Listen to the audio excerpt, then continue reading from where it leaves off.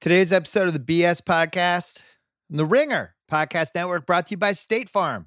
Scotty and Mike, Kobe and Shaq, LeBron and Wade, just a few NBA duos that are undeniably the real deal. If you're watching The Last Dance, which Russillo and I are going to talk about in a second, Scotty and Michael, I think, were my second favorite tandem ever behind Bird and McHale. Bird and McHale, the low post game of McHale, Bird spacing it, the way they played off each other, unbelievable. At their peak in 86, some of the best stuff I've ever seen on a basketball court. So that would be how I rank it. Draft a State Farm agent to your team and get help combining the ultimate duo, home and auto insurance. When you want the real deal, like a good neighbor, State Farm is there. We're also brought to you by World Central Kitchen. Their relief team is working across America to safely distribute individually packaged fresh meals in communities that need support. You can directly help the heroes in hospitals and clinics who are fighting for us, and you can help keep your local restaurants alive. Go to theringer.com/WCK to donate, please. We're trying to raise $250,000 this month. We'll see if we can do it. If you have the means, it's an unbelievably great and useful cause that helps our hospital heroes, emergency workers, and local restaurants. Please give whatever you can. The money goes directly to World Central Kitchen. It's a charitable donation. Once again, that is theringer.com/WCK. We're also brought to you by theringer.com, where we are covering the Michael Jordan documentary like it is the NBA playoffs, because we don't have the NBA playoffs, unfortunately. But we have a whole bunch of cool podcasts, including our new podcast about The Wire Way Down in the Hole, including Flying Coach, the new podcast with Pete Carroll and Steve Kerr. You can subscribe to both of those on Spotify or on Apple or wherever you get your podcasts. And coming up, we are going to tackle the MJ doc. We're going to talk about the NFL draft, and we're going to do another episode of the Rewatch of Bulls with Ryen, Russillo. Speaking of basketball, on the Book of Basketball podcast, Chad Ford and I redrafted the 2003 draft. We're running that on Tuesday, and we're running the Ferris Bueller Rewatchables on Monday. So really fun week here. Plus, a lot of rumors of the Cousin Sal coming on Thursday night after round one of the NFL draft. So I don't know. We'll see. We'll see if we can get him. That's all coming up right now. Russillo first, our friends from Pearl Jam.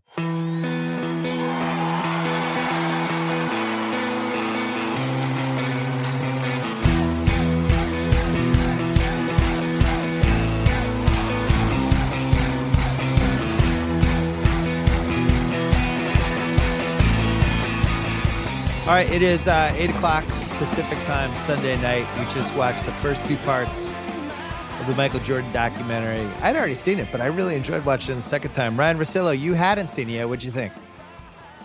I'm oddly, I didn't think I was going to feel this, but when he started talking about in episode 2, when he just is like, I want to win, and all these dudes talk about winning now, and I don't know that I believe them all, and I don't know that I've ever believed an athlete as much as I believe Jordan, who's like, what are you guys doing? Like, we're supposed to win these games. And I know we'll get into this in a little greater detail. I'm so motivated right now. Like, I want to do something. I want to go outside. I want to compete. Like, I'm not bullshitting you. I am like incredibly inspired, where I thought going into this, everybody was like worried about people being like, oh, Jordan, they're really not going to like Jordan. I already knew that stuff. I just believe this guy so much. I want to go do something, and I know I'm not going to have the opportunity to do that because there aren't even rims. I'm like Braveheart. The first time I saw Braveheart, kind of inspired right now. Well, he has that one line in the second episode when he's talking about we can't let up. You've got to keep asserting your dominance. You can't let other people know. Like, he has that whole dominance alpha dog thing, but genuinely believes it. It's not like, I think Kobe kind of grew to believe a lot of the stuff that he was saying, but a lot of it was like Mamba mentality, hashtag, whatever. A lot of it's a Jordan impersonation by Kobe. I mean, no question. But Jordan Ali, really believed maybe. it. Yeah, he really believed the step on somebody's neck. You can't let them up. You have to motivate people. You have to drive them. And if they can't take it, you don't want to be in the war with them anyway. Get them the fuck out. Get me somebody else. He was a maniac. Right. And in episode 2, that, after the injury, where I imagine a lot of the rest warriors out there were so happy to learn about a minutes restriction in 1985. But That team is 30-52 and is the 8th seed that ends up playing the Celtics. And Jordan, towards the end of the year, is playing in these games because he was back at UNC. He wasn't supposed to be playing at all, and he's playing. Right. It's absurd to even think of maybe the best player in the league in the 80s. Still, things are so disconnected and unorganized. He's at UNC supposedly rehabbing and being in the pool and taking classes, and he's running full court with the team, and nobody knows. Until Jordan comes back and tells Krause, and they're freaking out. And they're like, we'll let you play, but it's only 7-minute burst each half. And they have this game against the Pacers, and they're thinking about the lottery pick, which is obviously very familiar now. And everybody's like, and Jordan's like, what are you talking about? And he's at the minutes restriction. The game is tied. There's 30 seconds left. Time is called. Krause comes down to the bench, is like, get him out of there. Jordan's freaking out in the timeout because he's not going to go back into the game. Paxson hits the game winner, and the first thing I looked at that footage was a real winner is so excited his team won, he'd be out there celebrating with them, as opposed to the selfishness that we've seen with other athletes where it's like, I want you guys to think I want to win, but I really only want to win on my terms. And Jordan's out there high-fiving everybody, and I'm going, that's exactly it. That's the point. He may have been an asshole to his teammates, but like, it's way better. Like, you could be an asshole, but if you win, we'll justify all this stuff. But he really, truly cared. Like, it was driving him insane to not be out there, even though that team was 30-52. Well, the other thing is, it was actually terrible that they made the playoffs. It led to the 49 and 69 3-point games against the 86 Celtics, but that's like, that was a no-win situation. The 86 Celtics were the best team of all time. The lottery that year, only 7 teams were in there. That was back in the day. That was the envelope era. That was like everybody had the same odds. So if you ended up, one of the 7, even if you were the 7th team, you had the same odds as the worst team in the league. So it wasn't weighted at all yet? Because I was looking it up before we were doing it. It was just the straight envelopes, 85 and 86, and then they changed it in 87. That was the year I was trying to find it. Yeah, the Celtics ended up getting a number 2, and they got the Len Bias pick. Right, because of the Seattle pick, right? So it's actually kind of indefensible if you're just running an NBA team that you would have let Jordan play at all. And I wonder, like, I was thinking about, Jordan's owned the Charlotte team now for the last decade or so. If he was in that situation as an owner, he'd probably be benching Michael Jordan or keeping him to the minutes restriction, right? Michael Gilchrist, you mean? Yeah, whatever. But but that could have been a huge pick for them because Brad Daugherty was the first pick. Like, even Ron Harper, I think, was the 7th pick that year. If Bias goes to them, who knows? Maybe he doesn't party as hard that night. It's a good what if. Now, that's the only time I'm going to defend the Bulls organization this whole podcast. I've written about this a couple years ago.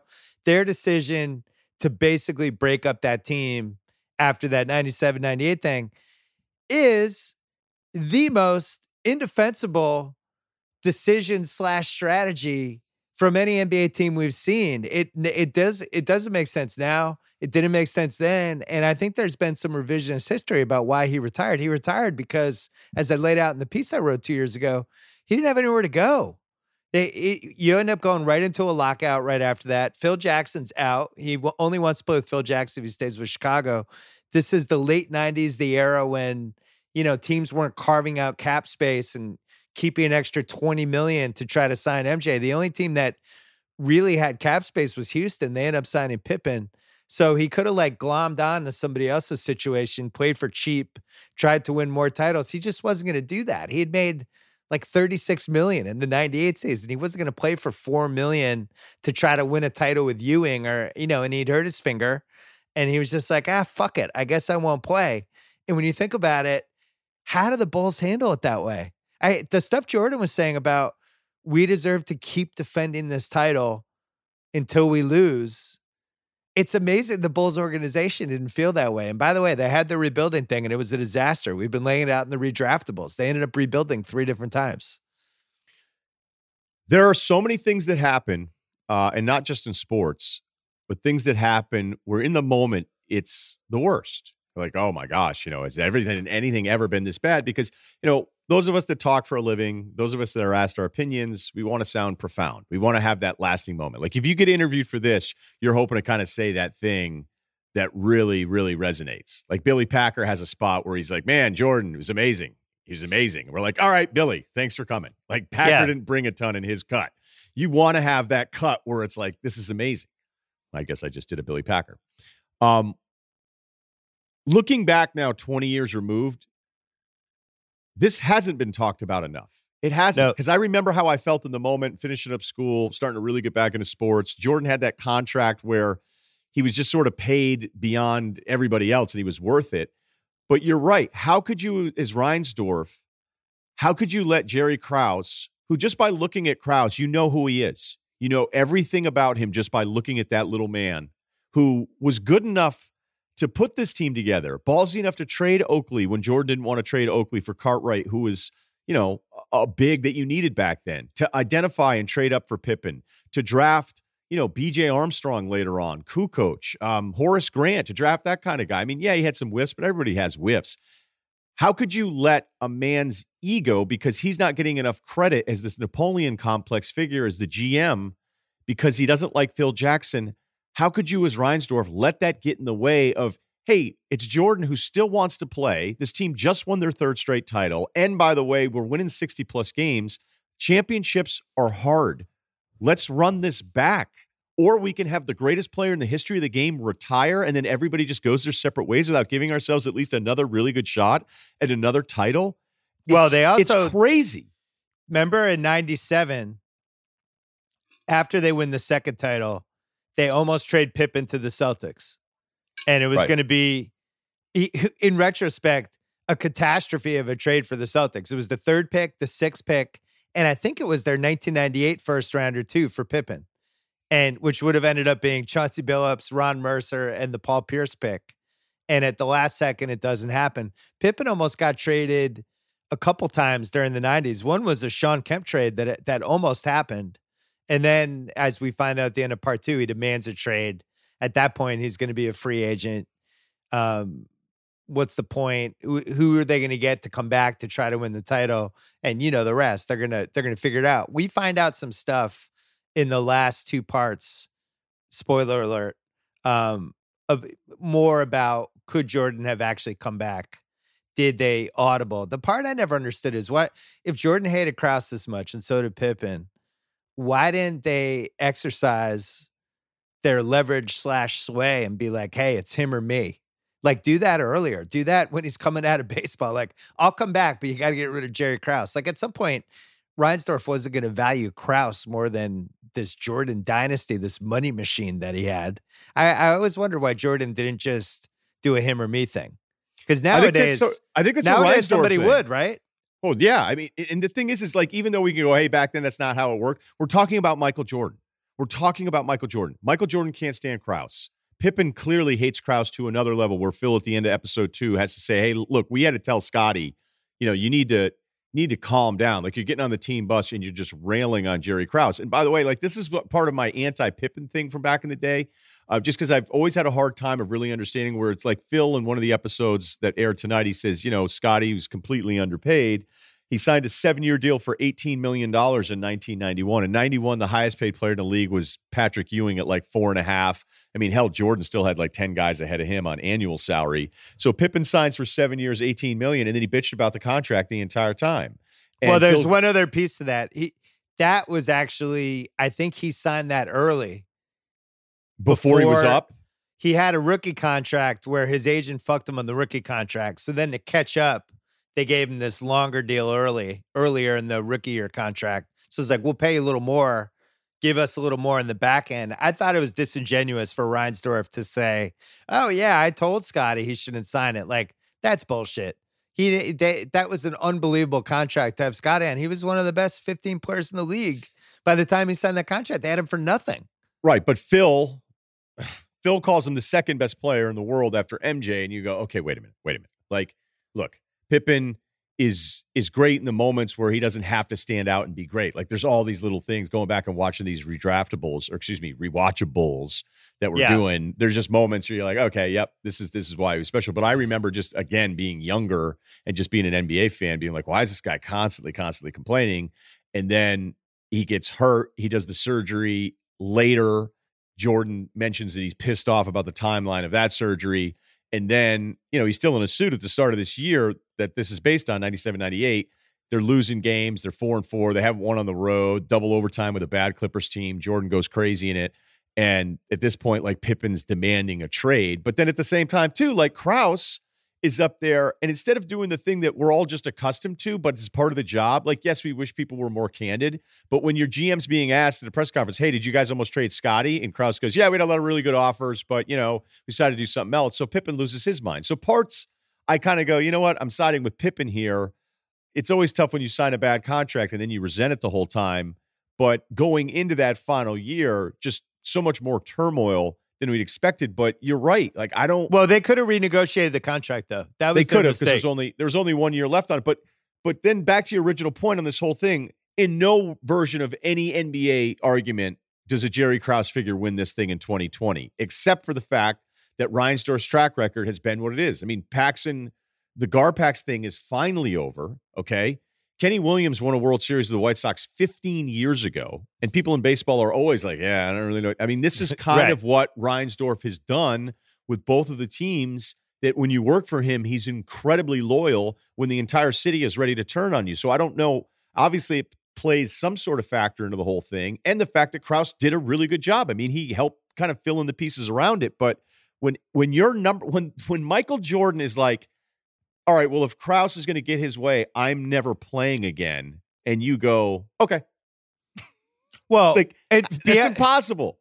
Beyond the titles, think about how much money that cost them. Let's say they figured it out and he played for 2 more years. And that's another 8 months of tickets. It's another 8 months. Even if you're not winning, it's 50 plus wins. And say the worst case scenario is you lose in the playoffs. Oh, my God. But you're still raking it in and you're still selling that building out. And instead, for what they audibled into, and if you haven't heard the redraftables, which we've been doing on Book of Basketball, they luck out in 99. It's a 3.5-month season. They're terrible, and they get the number one pick. They get Elton Brand. A couple years later, they flip Elton Brand. They get 2 of the top 4. They take Tyson Chandler and Eddie Curry. That doesn't work out. And 6 years in, they finally have the foundation of something, but rebuilding is a lot harder than it sounds. What's also really hard is having the best player of all time. I just would have, at some point, like, I think the players have way too much power. It's weird how little power they had in 98, that he couldn't convince them to be like, look, rehire Phil, give Scotty a contract extension. I'll stay for as long as you keep those 2 guys. If you're Reinsdorf, you're like, great, good, done. Let's keep going. Let's keep this.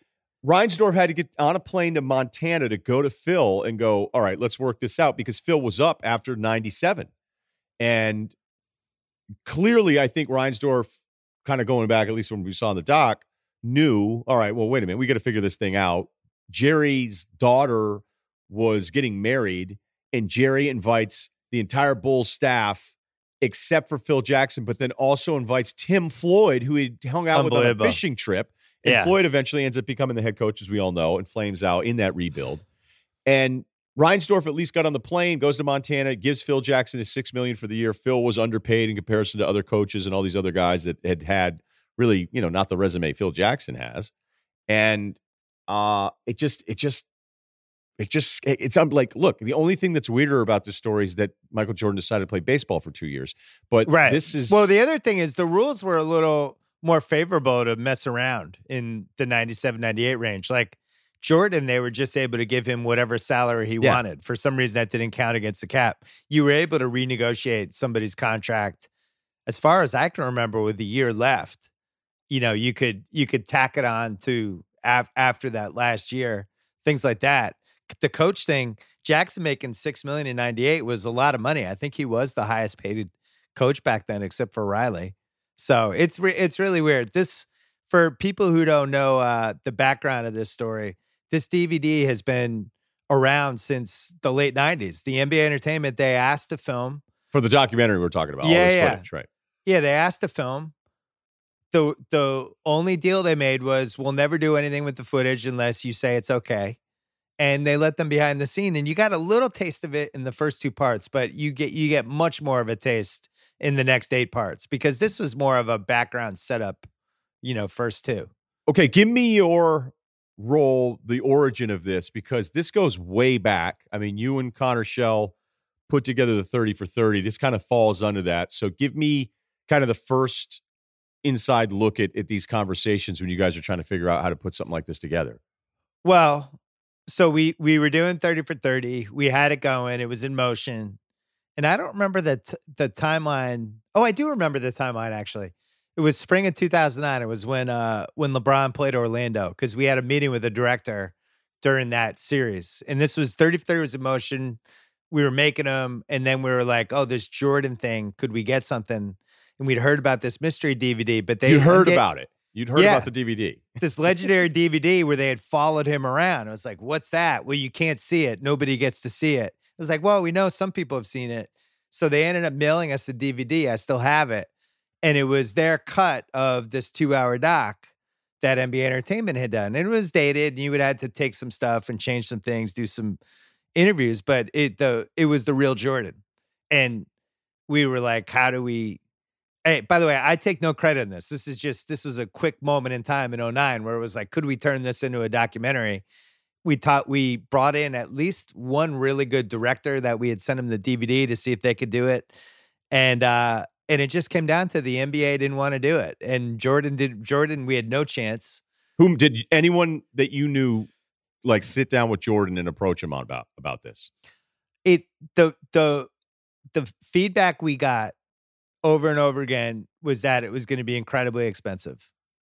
And for the NBA, for the amount of time that they had spent that season following him, the time, energy, money, everything. And then on top of it, compensating Jordan, who also had to allow all this footage where, as you'll see in the next 8 parts, doesn't come off great in some of this stuff. But this is the real Jordan.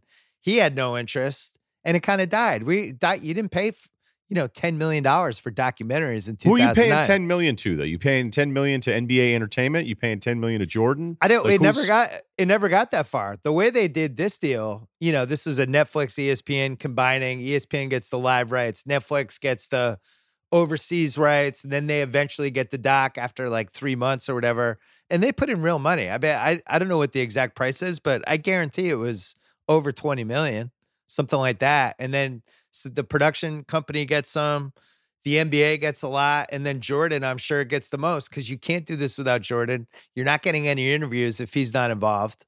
It becomes a dominoes thing. Once it's like Jordan's in, he's producing it with us. That opens the door for all these things. But honestly, the documentary climate changed the last 4 or 5 years. It was inconceivable for anyone to pay more than $5 million for a documentary 5 years ago. And now you look at what's happening even in the music industry, like Billie Eilish's music doc went for like 25, 30 million, and singer.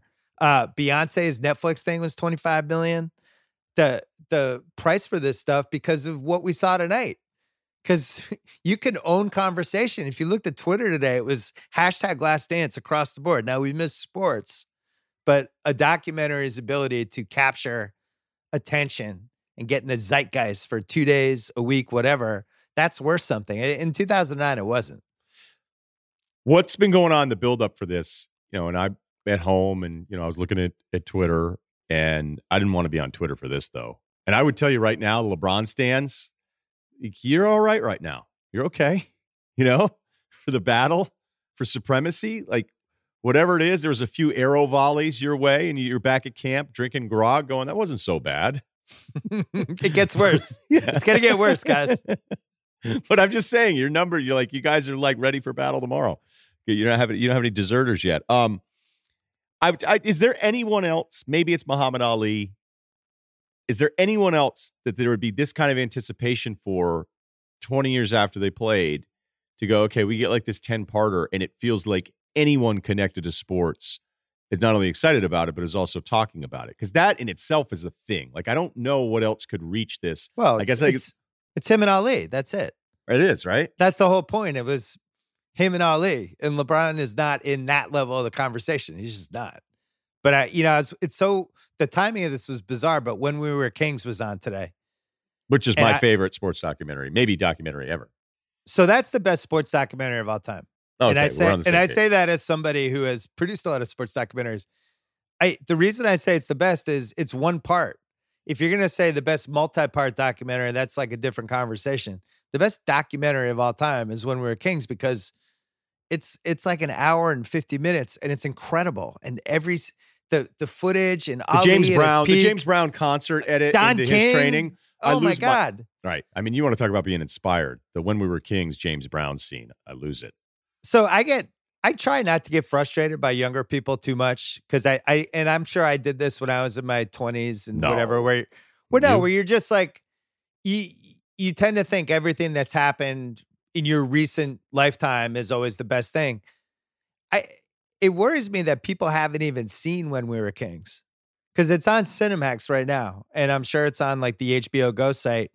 And if you care about sports documentaries and you love the 30 for 30 series, and you love the OJ series, and you're enjoying this Michael Jordan series, and you want to have conversations with other people about sports documentaries, it starts with When We Were Kings. That thing, first of all, Hoop Dreams, which was the other, like, really impactful sports doc, it's not nearly as good as When We Were Kings. When We Were Kings could be released right now, and it'd be fucking awesome. And that thing is at least 20 years old, right? I don't even remember when it came out. No, it's not late 90s, 97 maybe? It's impeccable. It's so good. And the story's great and everything about it. So I would highly recommend that one. But yeah, the journey of documentaries, you go back to Hoop Dreams I was in grad school, and that was the first time a sports doc comes out, and they're going, wow, this thing has a chance to get nominated for an Oscar. Like, what? And then all the way through When We Were Kings was another big land point. I think the Legendary Night series that HBO did was really important. HBO and ESPN both had some good ones. Black Magic was important. 30 for 30 was important, obviously. You go through. I think what's cool about this and why we'll remember it long term, regardless of if people feel like it's an A-, an A+, whatever, is just what it meant for the quarantine. How we didn't have sports for 5.5 weeks, and this is being treated as a sporting event. People are doing live after shows after a documentary. It's inconceivable in 2005, right? The Black Magic one, I remember watching that in my hotel room when I used to live in a hotel there for a little while. But the Bob Love stuff is like one of the heaviest things I've ever seen in a documentary. And it was cool to kind of see the Bob Love part. And I'm too young for Bob Love, but just this odd amount of like just emotional sympathy you had for Bob Love, hearing him tell his story. That was like, I don't know, that Black Magic is really good, and it doesn't ever get mentioned. No, and my friend Dan Kors did that, who did the Reggie Miller 30 for 30 for us, and also did Basketball Love Story. And Black Magic was really important for ESPN because it was the first really high quality nonfiction thing ESPN did. Because you go through the 80s, 90s, they're not doing anything other than Sports Century. Sports Century was important. It was what it was. It was a formula. Every single one of them was exactly the same. It was the same kind of behind the music type thing, where it was like, but what Ryen didn't realize was that Danny Cannell wouldn't be around for much longer. And then it would go to commercial. And I didn't know. Yeah, you did know. But, it was good for what it was, but it was you watch those now and it's very primitive. I don't even think they would rerun those on ESPN. Black Magic was the first one that pushed the envelope. And that's a real pivot from some of the stuff they were doing because, early 2000s, they got really excited into the scripted stuff. And Playmakers was working, and then Playmakers was an NFL thing, and the NFL calls the shots. And then hell, I think the Monday night lineup still might be getting punished because of Playmakers. But then... Wait, don't forget Tilt. Okay, and that was Tilt was a good show. Okay, Tilt was a good show, but Van Pelt has such a great story. You got to get him on to tell this. They used to have like the in bumps, right? Or the promos they would do for the new scripted stuff on TV. And I do think that there were like some old school on air guys that would kind of be like, what are we doing? Like, ABC Family here tonight. So Van Pelt would have some fun with the promo reads as they toss to whatever, or maybe go to break. And Scott would go like, and don't forget El Diablo tonight on Tilt. And he started like making up names. He's like, I caramba, El Diablo's magic fire hand will be on Tilt following us here. And then somebody like from the principal's office, like, hey, Van Pelt, fucking cool it on those Tilt reads. It wasn't just Tilt. Remember how many movies they did? The Bobby Knight movies, 02, I think. They did a bunch of them. They did a Dale Earnhardt movie. They did a whole Bronx is Burning miniseries, which was like secretly one of the most expensive ESPN projects ever. It was like 3 times as much as the budget was. So by the time we started innovating 30 for 30, it was just a mess. The all the different projects were all over the place. We were just one of the many projects people were working on. But to watch it now, it's like this well-rounded machine where you have these sponsors and these sponsored segments in there, and it's like the Vault presented by whatever, and then it's all going on there's stuff on Plus, and there's stuff on the website, and there's after shows. And when we did the first 30 for 30, they didn't even promote it, and we put it up, and then it was over, and we kind of hoped people would watch. You know, I remember going on Twitter being like, "Oh, a couple people are tweeting about it." It was just a different era. So let me, because one of the first times I'd heard, look, I know Connor Shell's really close with you, but like the first time he's sort of on the radar when I would notice like other on-air people shaking him down at parties and stuff, I was like, all right, he's becoming a bigger deal. Right.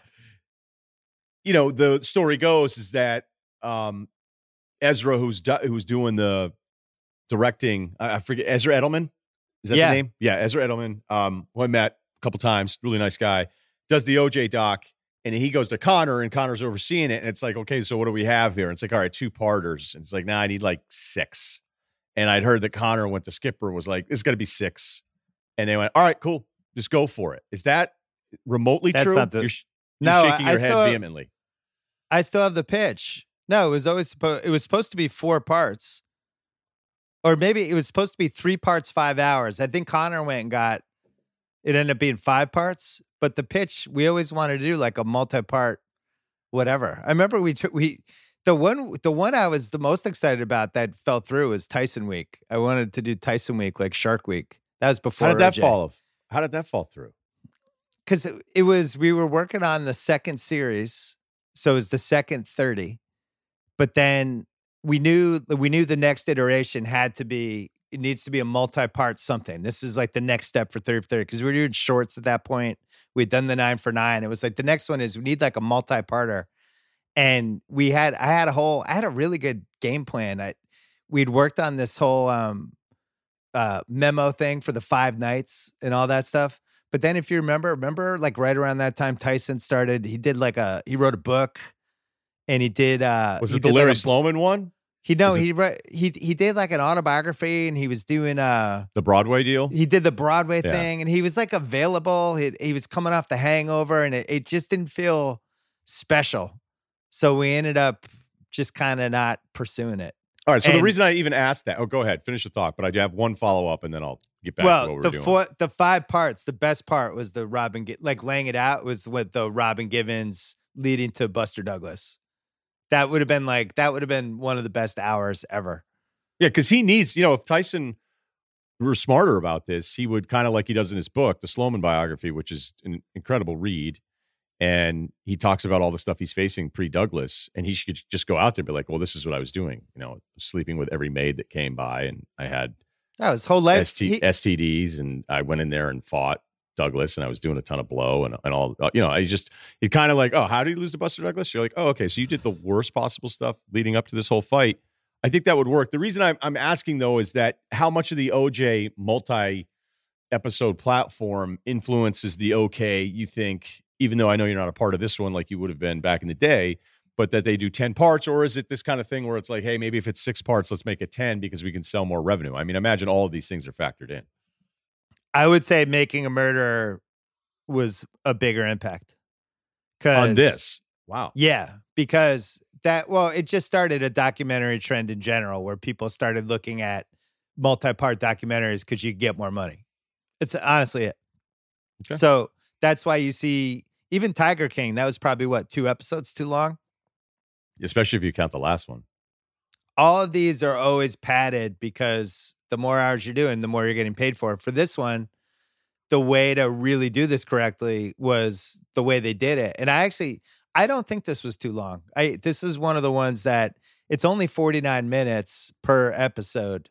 And if it was on Netflix, it would probably be an hour a pop. So maybe it would be 8 episodes instead of 10, something like that. I think it's the right length. I actually feel like stuff like the Sam Bowie Jordan draft, they could have done another 5-6 minutes on that, And I think you'll see some other stuff like the 91 finals that's coming up in a little bit. They could have gone way deeper on that. That was one of the reasons I wanted to do the podcast last week. But I just think it's cool. I'm glad. I'm really glad that Jordan decided to do this. I'm glad that they found an awesome director for it, because that's another way this could have gone wrong. And I'm glad they got everybody and that everybody was still alive to talk about it, except ironically, Jerry Krause, because he died, I think, a year ago. But other than that, all the principals are in this.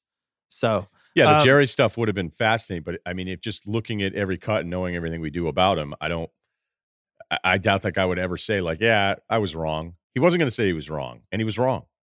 Woj was really in his corner, and I always thought that was an interesting one. Woj was a huge Krause guy. And I remember, I think he had him on a podcast like fairly close to when he even died, but really like respected him. There were Jerry Krause fans out there that thought he was like a brilliant guy. Well, look, think he did what he did. I'm not knocking into those things. It's just so improbable at the end of it. Yeah. Well, we'll talk about the MJ doc way more down the line. A little bit later in this podcast, we're going to do volume 2 of the Rewatchables about Game 4 of the Knicks-Bulls series in 1993, which is just a classic. But we're going to take a break and then talk about the NFL draft. Hey, at-home fitness is on everybody's mind right now. Whether you're tuning into a friend's Instagram live fitness class or looking up yoga tutorials, people are finding really creative ways to stay active. Sometimes it's hard to know when to rest or when to push, but with the Whoop fitness tracker, it's so much easier to program your workouts based on your body's recovery. Whoop tells you how much stress your body can handle, how much energy you're really using with its highly personalized performance metrics. Whoop is the best fitness and sleep monitor tracker out there. It's a wrist-worn device that collects 24/7 data about your body, gives you a better understanding of your overall well-being, along with personalized, actionable insights to optimize your performance. Accurately measures things like heart rate variability, resting heart rate, sleep recovery, cardiovascular strain. It's been validated by third-party studies for accuracy. It's pretty great. With personalized metrics like these, you'll be really clued into how your body is responding during this particularly uncertain time, especially with all your new routines to stay healthy. Or if you're not being healthy enough and you're not moving around enough, the built-in strain coach feature actually sets exertion goals so you can work out without losing out on your fitness goals during the self-quarantine. Very important these days, during these strange times, to make sure you're doing okay physically. Make the best out of this situation with data backed by Whoop. For my listeners, Whoop is offering 15% off with the code Simmons at checkout. Go to whoop.com, WHOOP.com. Enter Simmons at checkout to save 15%. Sleep better, recover faster. Train smarter. Optimize your performance with Whoop. Hey, let's audible to the NFL draft, which I think people are more excited about than any other draft ever because we have nothing to do. We literally have nothing to do. My son is excited to watch the draft with me. My son never in a million years would have said, hey, let's watch the draft, Dad. But now he's like, yeah, we're going to watch the draft, right? Where do you think Tua is going to go? I'm like, who are you? What is the plot you're the most excited about with this draft? It really is about Tua because, if he were healthy, I don't think there's really any debate about number one. That's how special I think he is. And I still think Burrow is incredible. I was at the big game in Bama, and even though, LSU put it on Bama, I kind of was like, man, there's still more things I like about Tua. And I know they were all stacked with, there's like 12 NFL guys out there catching passes between those two teams. But the ankle injuries before, the hip injury, which miraculously, there's nothing better than pre-draft medical reviews where it's like, his hip is even better than before. You're like, wait a minute. So his hip was crushed in a game and now it's better? That's weird. And that's what they're saying. And I think a team's just going to go ahead and take him because, hell, half these guys end up flaming out anyway. So why not take somebody like him? So I'd imagine he goes really high, and maybe there's a trade up for him because we've seen that happen so much historically. Well, you left out he fucked up his wrist too. He had 3 things over the years. I mean, I was just going. Yeah. But so that would be one of the reasons I think, and I barely follow college football, but I love the draft. And I think one of the things I love about the Tua whole subplot is I could see it going one of 2 ways, and each way would make total sense, right? He goes to the NFL, he just keeps getting hurt, and he's just like, yeah, Tua's brittle. I mean, the guy was talented, but we should have known in college. He kept getting hurt. And then he got to the NFL and he got hurt more. And of course, that was how it was going to play out. Or I could see the other way. I'd be like, man, remember when we weren't sure if Tua was a top 5 pick because he had a couple injury things? It was the quarantine. And then the Raiders traded up and got him. And it really does feel like hit or miss. I don't feel like there's going to be a middle ground. I feel like it is a little bit like the Odin thing, although not as many maybe obvious red flags as Odin had, but same thing where it's like, oh man, if this comes through, this would be an amazing pick. But I do think there's a world in which if he goes by pick 6, I wonder if like panic time sets in and the teams start looking at each other and it becomes like a Paul Pierce 1998 situation. You think there's any way he falls out of the top 6? I don't. I really don't. Okay. And, even if we think, oh, no, is he slipping here? Does this mean that everybody's kind of like got him behind their number one option and their number one option is there, right? Depending on how the board shakes out. But this, I mean, it happens in the NBA all the time. I mean, how much variety is there on medicals with guys? Like I had heard stuff about Durant where like, you're that big, his feet, and he's had a couple problems here. He's never going to be the same. Steph's ankles. Oh, you know what? This is twice now. And look at all the time he missed. And, you got to worry about it. And then some guys stay healthy. If you think about quarterbacks, I mean, there are quarterbacks like Matthew Stafford at the beginning of his career. It's like, okay, this guy can't stay healthy. Now, granted, it's not great timing for this comment now because of the back injury, but then he just played for a bunch of years. Same thing with Drew Brees. Like, oh, he's not healthy. Can you really buy into that guy? Okay, now he's one of the best statistical quarterbacks we've ever seen play the game. So I think quarterbacks are a lot like NBA lottery picks where I know when a team goes, yeah, this guy's a safer bet at 7 or 8, but this game is about adding a star.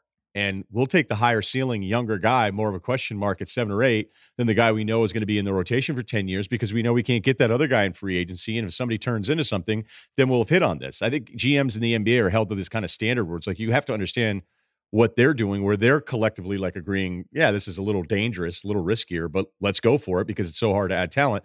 I feel like it's the exact same thing with quarterbacks. I mean, hell, if you can, we don't know about Josh Allen yet, right? We don't know, but if you can talk yourself into him as a top 10 pick when the stats don't back it up and 2 years of film is still kind of all over the place in the NFL, then I think you can talk yourself into Tua, who does some things. And I taped with Dilfer this week, that's coming out this week, who's working with Tua. And we did like 20 minutes on Tua, and there's just stuff that Tua does that I think is like NFL ready, NFL caliber with the way he looks off safeties and stuff he does with his eyes and the way he reads second and third options. And, I wouldn't blame a team going, all right, yeah, we don't love his medicals, but what are we going to take, an offensive lineman? Right. The flip side would be when you aren't able to really study what he's like physically right now, this moment. And you're a GM, and if you're a GM, what's your goal? Your goal is to keep your job. Keep your job, yeah. Your goal, if it's like, you're the owner, if you're Steve Ross, it's your team, you're like, well, if this doesn't work out, I'll still own the Dolphins. If you're the Dolphins GM, whoever the hell that is now, it's like, well, if this doesn't work out, I'm getting fired. I'm going to be on ESPN2 with freaking Marcus Spears. That's my destiny. Shout out. I do wonder, when it gets really close, it's like the night of, and the Detroit is saying to the Raiders, like, hey man, 12-19, that's our price. We don't even want your second. Just 12-19, we'll move back. You can have 3. And if you're Mayock and you're just going, all right, now I'm all in on Tua here. Maybe they want the 3rd rounder too. And Gruden's like, what do you think we should do? And now Mayock is thinking, I'm in a really good spot here. I've only been here a year. Things are good. Multiple 1st-round picks. I can take like a left guard and a cornerback. Those guys take forever, and even if they don't work out, it's D-backs. People don't care as much. But if I'm like, Tua is our guy, we're all in, and it's just a catastrophe, I'm out. I'm back on the NFL Network. So there's going to come a nut crunch time. And I'll be interested to see which team it is. So my pick, and I studied it just like looking at the order and what people need. The team that has the most urgency and the need, just for all things considered, to be the Chargers for me, where it's like they're in LA. Nobody knows they're in LA. No, they're playing in somebody else's new stadium. They have no ties to any fan here. There's barely any football fans who like LA teams here anyway. And if there are, they like the Rams. They have no ins. That's the move where it's like, you got to get Tom Brady. Well, they didn't get him. You got to get Tua. And you're like, yeah, we're the team that has Tua. That's something. That's something to put in a stadium. And if it's at the 6th pick, I feel like that's the upside. The question is, you don't think he even falls to 6? No, you brought up a good point because of what's going on now. The lack of really being able to kind of hands-on know exactly what you're getting into here with Tua. But I think people always kind of talk themselves into a decision too when you have these positions. You're right. I mean, the number one priority is keep your job. That's why so many NBA GMs kind of resent and hinky because they're like, wait a minute, I'm worried about getting fired every year, and this guy's openly advertising, I want to suck at this. It's like, well, no, it's a longer picture thing. But, that's why the guys that are trying to win like 40 and 45 games look at it and be like, I'm actually trying to improve my team and get better. And there was a lot of resentment about Hinkie on that. So when you look at it from the football standpoint, it is like, okay, who is secure enough? Mayock's just gotten the gig. It's clear Carr isn't necessarily their guy. The Chargers, I don't even know if a Tua pick does anything. I mean, you sell a few extra jerseys, sell a few extra tickets. You can't understand how off the radar they are unless you live out here. It's an identity. Right now they're 0. They're like they're the other team. They're basically the Clippers without even any of the Clippers history and none of the fun stuff or anything. They're just kind of the other team that's going to play in that stadium. I have no idea why they even want to be in LA. So that's why I thought they were going to go all in on trying to get Brady, because at least that's an identity for 2 years. Obviously, they thought that was stupid. But, I go back to like, what would you buy that you couldn't see? You just you're buying it blind, basically. Like, how far would you go? What's like the line? What's the line that we cross? Here's a case where people are basically buying into a franchise QB that their doctors can't look at. I think that's crazy. I would be afraid to take them. I really would. If I was the Dolphins and I have those 3 first-round picks, I have a really good foundation. I love my coach. I'm in a division that Brady just left. I wouldn't take Tua. I wouldn't. I would just keep trying to add good players and be like, we'll worry about a quarterback next year. Let's keep building on what we have over rolling the dice. But it's so hard to do that in football.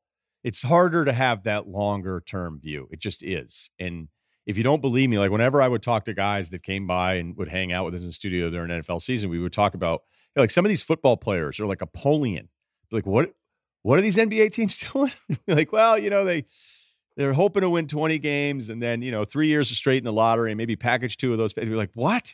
Like the immediacy of the NFL season is just different. So even if you're saying it the right way, even if your approach to it would be the right way, specifically for the Dolphins, it's just hard to go, hey, do we like this guy? Do we like everything that we've seen on film? Yeah. Have we called enough people that we feel comfortable that we're getting good information, even though we're limited now and in a way that, we never would have expected before? Yeah. Okay. What if we think this is the guy? Like the film is telling us this is the guy. So let's just go ahead and take the guy instead of saying, hey, let's just roll it out right now because we did some really good things last year. And if we have the right guy, now maybe like I understand how anyone can talk themselves into that kind of situation. And one of the most overblown quotes of all time.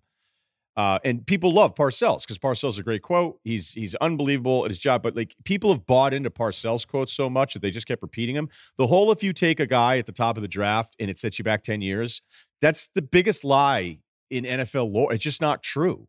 Like, especially now with the way the contracts work, if you screw it up, teams are like, all right, I'm ready to move on. Like Arizona took Rosen and took Murray the next year. Right. And they may have something. So even if you're going, like you can make a mistake. You could argue against it, but what you can't use is the not drafting Tua or a top quarterback. You can't say, oh, that really sets your franchise back. No, it'll mean like if he's not healthy, you'll play someone else and figure it out. Wouldn't you argue that this goes more wrong than right when you're taking quarterbacks this high? I don't know what the percentages is, but even look at the famous Sam Darnold draft and how many of those guys went in the top 40 or top 45 or whatever. Well, it's 5 QBs, in the first round, I think. I've referenced this before, but I've done this thing where I went through the 20 years of first rounders. Is it 50-50? Is it 40-60? What is it? 50-50, and I was being nice about how I graded, hey, good career, meh, middle group, stayed in the league, didn't start all the time, not what you wanted out of a first rounder, and then straight bust, like can't be debated. And the straight bust were 50%. So I could even have bumped it up higher if I wanted to be meaner in the way I graded it. And, I didn't make it really complicated with all these different metrics, but it's pretty clear. Like, go through every first round guy that was taken. And that's why in the Darnold year, you're sitting there and you're talking yourself into Darnold. It's like, yeah, but I like Baker a little bit. But look at Josh Allen and you're like, hey, 2 or 3 of these guys are going to suck, right? Like it's not, the math will tell you there's no way all 5 guys are going to be awesome. That's why I was pro Saquon that year. The best running back I've ever seen in my life, Saquon. You were early on that. I love him. By the way, they've won nothing with him. I don't know if that was right, but here's a deep cut. I'm gonna give you a little deep cut right here. The Tua thing reminds me, and this isn't fair to Tua, but it might be. It reminds me of the Grant Hill thing in when Grant Hill became a free agent that year, but he'd hurt his ankle in the playoffs. Remember? And the Magic, they were so fired up to get 2 stars. They had built this cap space, and they were the first team that was really thinking about, following the model of Jerry West and Shaq in '96, where it's it was a couple years out, John Gabriel, and it was like, whoa. I remember reading about it going, wow, this guy's a genius. Yeah, we could get 3 stars. Right. And Duncan ended up staying, so they ended up getting Grant Hill and T-Mac. If you go back and read the Grant Hill stuff back then, they were major red flags. Like, he had a really bad ankle injury, and the physical, there were some concerns, but they were so fired up to do it that they just plowed ahead. I think there are concerns with the Tua thing. I just don't think you can give somebody a physical examination through Zoom. It's ludicrous. Now, my question is, what about house party? Well, yeah, house party, maybe TikTok. My question is, do we think at least 2 of these teams have figured out a super clandestine, we'll never tell anybody, let's keep this between 8 people total, we're actually doing a physical with Tua during the quarantine thing? Would you put it past 2 NFL teams to be like, hey, man, we're going to take you at 3. We're going to send 2 people there. They're going to be wearing hazmat suits. And we're gonna put you through a physical, and we'll never tell anybody. Is that conceivable? Honestly, Bill, the shocking number would be 0 teams doing it. Right. So you think at least 2 teams have done it? Because I feel like at least 2 teams have done it. How could you not? How could you not? Right. How could you not when you're going, okay, this is this high of a pick? I mean, despite everything we just said and saying, let's go ahead and take the QB. And what I love about the Grant Hill thing is that, it's a, if I were running a team and a doctor said he might die the first month we get him, then I'd be like, all right, now it's a no. Now, boy. But now I think it's but then when you start thinking about NBA cap space and go, okay, well, what am I supposed to do? Like, turn down Grant Hill when we've been planning this whole thing this whole time and take, 3 Keith Bogans? I don't want to do that. No offense to Keith Bogans, but I don't really blame teams for doing that kind of stuff because it's so hard. So yeah, like back to the Tua thing. I mean, imagine if your owner's like, look, I don't, social distancing, whatever. This is the top 10 pick. Like, let's get somebody on a bus, or not a bus, but let's drive down there, have a couple guys drive down there and figure this thing out. So I don't know. I didn't really, had you read that, or are you just theorizing at home in your spare time? I'm theorizing it because I think our people are becoming more brazen than they want to admit to anybody. Like even Ben and I went to see my mom yesterday, and we drove, and she came out. It was just be like, we'll talk from 15 feet away. My mom just comes right up to the car and leans in. She's got the mask on. We're like, Mom, you're too close. She's like, oh, come on. I've got a mask on. I do feel like some people are breaking a little bit. And if you're an NFL team, we're like, we'll just send 2 doctors. It'll just be the 2 doctors and Tua. They'll be wearing things with the mask. It's totally safe, and we'll take you if you do the physical. I don't think it can be ruled out. Oh, it can't be ruled out. It can't be ruled out. And it'd be an amazing story to hear either prior to it, because it sounds like the kind of Schefter story that you'll hear, but it may not be, it might be protected. One team, Trey, met with Tua. I'm hearing location. Right. They examined him. He, whatever. I was going to just do dumb jokes, and I'm going to stop myself. Here's quarterback roulette. I'm going to give my picks for how I hope this plays out, where we are 2 weeks from now. Now I'm including the Cam, Jameis, Dalton, all the rookies. I think this would be the most fun scenario. I like the idea of Gruden and Mayock not trading up for Tua because Marcus Mariota is their guy. As a football fan, from a comedy standpoint, all of that, I hope that's their move where they're like, look, this guy was the second pick in the draft. He just needed to change the scenery. Because, by the way, he doesn't need to change the scenery. He's not going to be a winning starting quarterback. It's not happening. But I like the idea of them trying to make him happen in Vegas. I like Tua going to the Chargers. I actually like their weapons. I think he has a chance to be awesome if he can stay on the field with the weapons they have. And that would be exciting if like they backdoor became the more fun LA team as the Rams are in their salary cap hell. I like the idea of Cam in Washington and reunited with Rivera. I think that would be fun. I love the idea of Jameis going to the Pats for like 1 year, $3 million. Prove it. Do you? Do you really want that? You want that every Sunday? Who's going to be better next year, Jameis or Stidham? I mean, come on. Anyone who says Stidham is going to be better than Jameis next year needs to have their head examined. I don't know how I'm good not Stidham saying is going to be. No, yeah, but Stidham's a complete unknown at this point. I mean, the only people he like might him not even be a starter. Right. The only people that like him are Pats fans that are talking themselves into it. So I just don't think Jameis, like when you think of pre-Brady, what was the greatest part of it? Is he didn't screw up.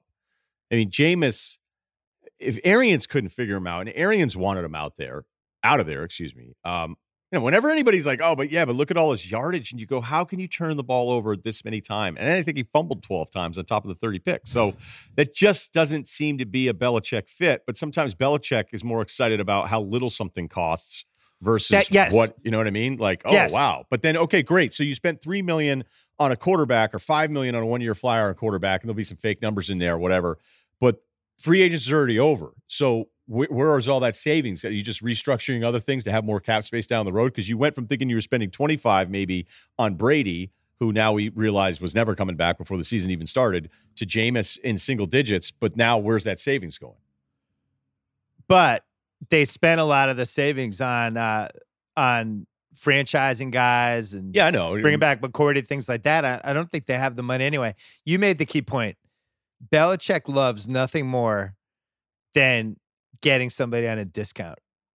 Like that year that they signed Revis for 1 year, $14 million, like Belichick probably had to be hosed down after he agreed to that. It's like, oh my God, we're paying one of the three best quarterbacks in the league $14 million for 1 year. He had to have been so out of his mind, delighted about that. So if they could just steal one of these guys, which is conceivable because, I don't know. How many first-round quarterbacks do you think they're going to be? 4 or 5?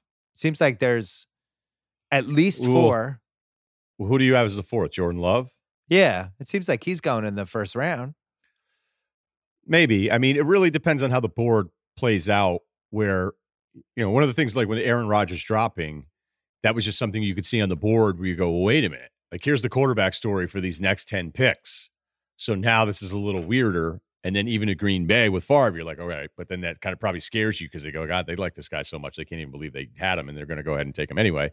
The way the board plays, like you'll see, hey, if they just drafted somebody, they just signed somebody, they brought somebody in. And I'm not talking about like one of these guys that's unknown. I like the Tua thing in LA because Goff has gone from bust alert to whoa to wait a minute. Like his thing has been, he's already had like a 15-year career of variance on what he is right now, which is incredible to do it in such a short amount of time. And if you're a Rams fan and you're being honest, you're like, oh man, I really liked this guy a lot more a year ago.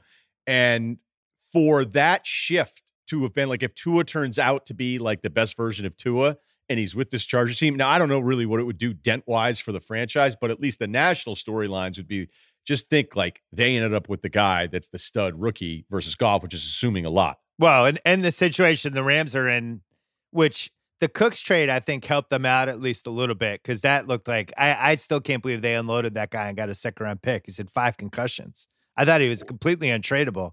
But they're still in absolute hell with their cap situation. The Rams are one of those weird situations where had they won the Super Bowl against the Pats, everyone would have just said, oh, well, they did it the right way. They went they mortgaged it. Yeah, they went all in.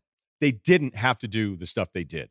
It would have been a Super Bowl win where I would have gone, yeah, they still really screwed up a ton of this stuff. The Gurley contract, the moment it was signed, was indefensible, okay? And if you don't believe me, other people like were like, hey, teams, guys that I know on teams call me, like, you have to understand how terrible this contract is. Not only because of the position, not only because Gurley's banged up, but the timing of it to go ahead and do it a year before they had to. They paid Goff all of this money into 1 year. Wait a second. On that one, also, just the history of giving running backs a contract like that is the quickest way to just commit football suicide. Over and over again, teams have done that, and it's worked out horrendously. Right. It's the one position you should never do that to. The Goff thing, I can at least understand, hey, he was going to be up. He was your franchise guy. They talked about how, like, after the loss, this guy owned it. And it's like, man, it would be awesome to just be paid upon, like, how well you take leadership in something. Be like, he killed it at the podium. Here's $34 million a year. But that was kind of going to be the going rate, especially when you thought like he was going to be really special. And then, as they said, which I agreed with, they go, we had all this cap space, but then we just front loaded it into 1 year with him and we didn't want to sign any vets. So, we paid him all that money. They trade for Brandon Cooks when the Saints and Pats don't want to pay him. He's not a one. He's not a one. And now he's on his fourth team already, and they're the ones that paid him. So what they did do is they ripped the Band-Aid off, which I would give him credit for, but the whole reason the wound existed was self-inflicted. And then you left out, they traded Ramsey. 2 firsts for Ramsey. Right. The crazy thing about the Ramsey trade, they do that Peter King column after, which I happily made fun of when it happened, where they did the whole thing like, it was like the ultimate. We joke about the zig, Zag. They did the zag where they were like, all these teams are saying first round picks matter. We're going the other way. They don't matter. It's like, this is crazy. How can you say first round picks are the best thing you can have? You can trade back. You can turn them into more picks. You're getting guys locked in, blue chippers at a cheap salary. Like, what are you talking about? It's an insane theory. And on top of that, it's like we have a massive salary cap dilemma. Yeah. Let's also not have any resources in the draft because we got to pay Ramsey because he's miserable anyway, Jalen. So when I read that, I almost wanted them to call Peter King back and Peter King say the Rams are talking about late NBA first rounders, not NFL picks. Well, it was the equivalent of an NBA team being like, we've studied this in lottery picks. They just don't matter. We're just going to trade ours every year. Yeah. Top 5 picks overrated. Mid-level starter. Yeah. Too much pressure on the guys. Young. Listen, we've seen this over and over again in sports, but when a franchise starts trying to build their team based on we've got to win the fans over, it's never worked in any sport. And you could go back. I mean, one of the most famous examples of this was when New Orleans moved to the Jazz. They moved to New Orleans and they traded 2 really juicy first round picks for Gail Goodrich, who was this Lakers guard who he's like a CJ McCollum type. And he was near the tail end of his career. They went all in on him. Then they traded more picks for Maravich. They just completely gutted their team. They're like, we've got Maravich and Gail Goodrich, two score first guards, but the fans are going to love it. It's like, guess what? The fans don't love going 30-52.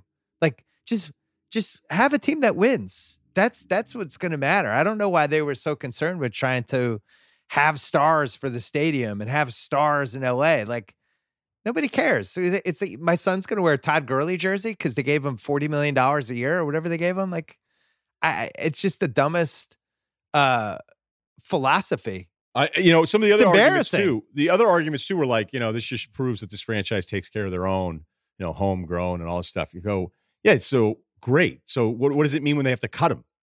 Which they did. And then he doesn't get the money that, are all make-believe years anyway on the back into these deals. Whenever you have the marketing people, the sales people, the promotional people, stadium people, you have any of those people influencing the transactions, you're going to end up getting fired.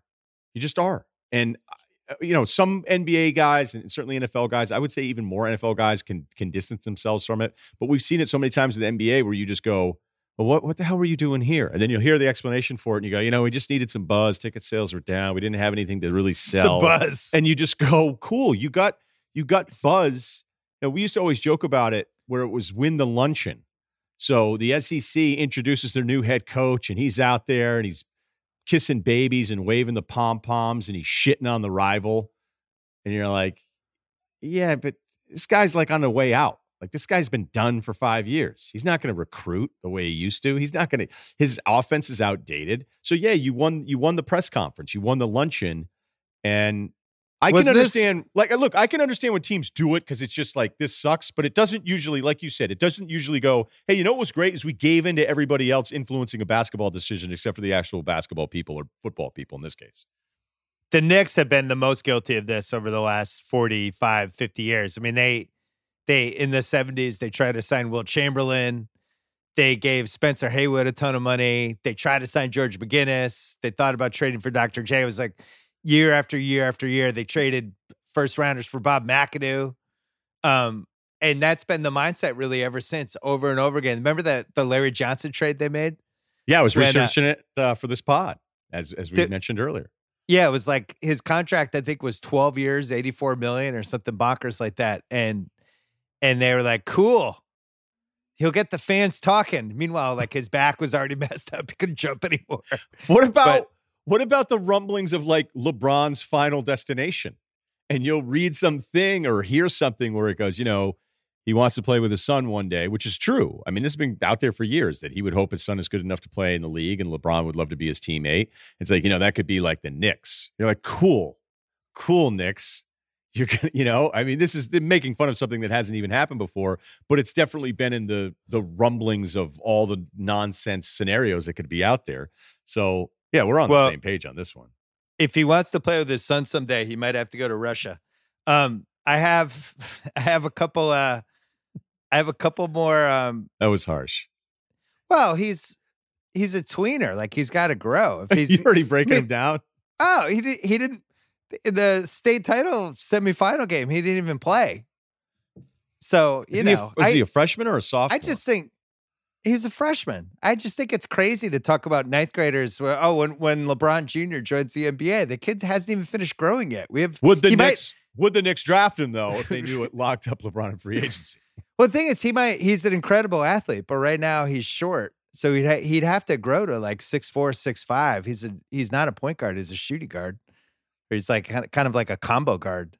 But I just think it's nuts to put pressure like that on 14-year-olds who haven't even grown into their bodies yet. Like, wow, when LeBron Jr. makes the NBA, this is a thing that people just say on TV shows now. Well, he wants to stay around long enough to play with his son. There's only 400 NBA players and only 40 new ones come in every year. Like, to just assume that LeBron's son is going to be an NBA player, I think is crazy. No, that's fair. Yeah, right. On talk shows, it's just he already has. It's like a foregone conclusion. Yeah. But it would be a foregone conclusion if he was like LeBron was in high school, where LeBron, as a ninth grader, was the best guy in Ohio and the best player on the team that won the title. Like, those are usually the guys that make the NBA. Hey, during this time of social distancing, connecting with friends over a beer today looks pretty different. As the original light beer, Miller Lite has always been there to bring people together in real life. Through Miller Time, it's a moment for people to come together to connect. But guess what? Right now, we can't be with our people. I guess we can be with them. We do a Zoom with them. We do Google Hangout with them, whatever. I'm now in the mode where I'm having Zoom drinks with my friends.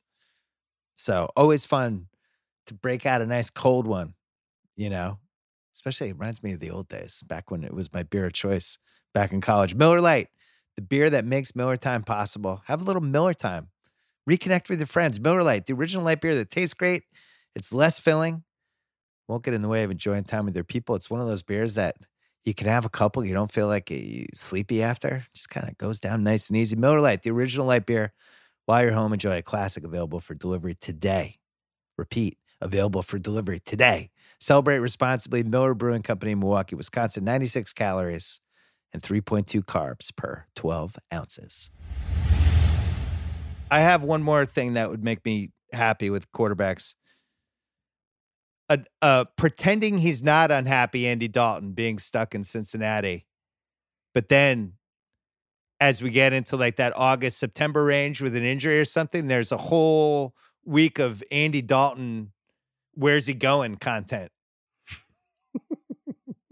So like the C block? Andy Dalton content? Andy Dalton sweepstakes. He's not happy. I can't believe it's April. This is the quarantine talking right now. That it's April and you're already excited about August Andy Dalton rumor mill. Bears not happy with Foles or Trubisky. Could that be where Dalton's going? Next on First Take.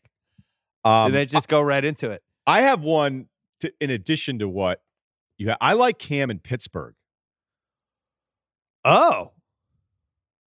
So go you're to saying a stable place. You know, it's a great organization. Ben, you know, do you want to bet on Ben's health at this point? And, you know, I probably like their defensive talent more now than their offensive talent, but it always feels like Pittsburgh. Like, hey, guess what? We're just going to find 2 stud receivers every time we do this. I would like Cam to not have to be the focus of the franchise like he was in Carolina. And maybe these are all ancillary things that don't really matter. Like, is Cam an all-timer? No. Is the MVP year kind of fluky in the comparison to the rest of his years? Yes. But he doesn't have to be the guy, which would be like the first time in forever for Cam, going all the way back to Auburn. And maybe he wouldn't like that. I don't know. But I just feel like, hey, Cam, this is the way you would say to Tomlin. Come here.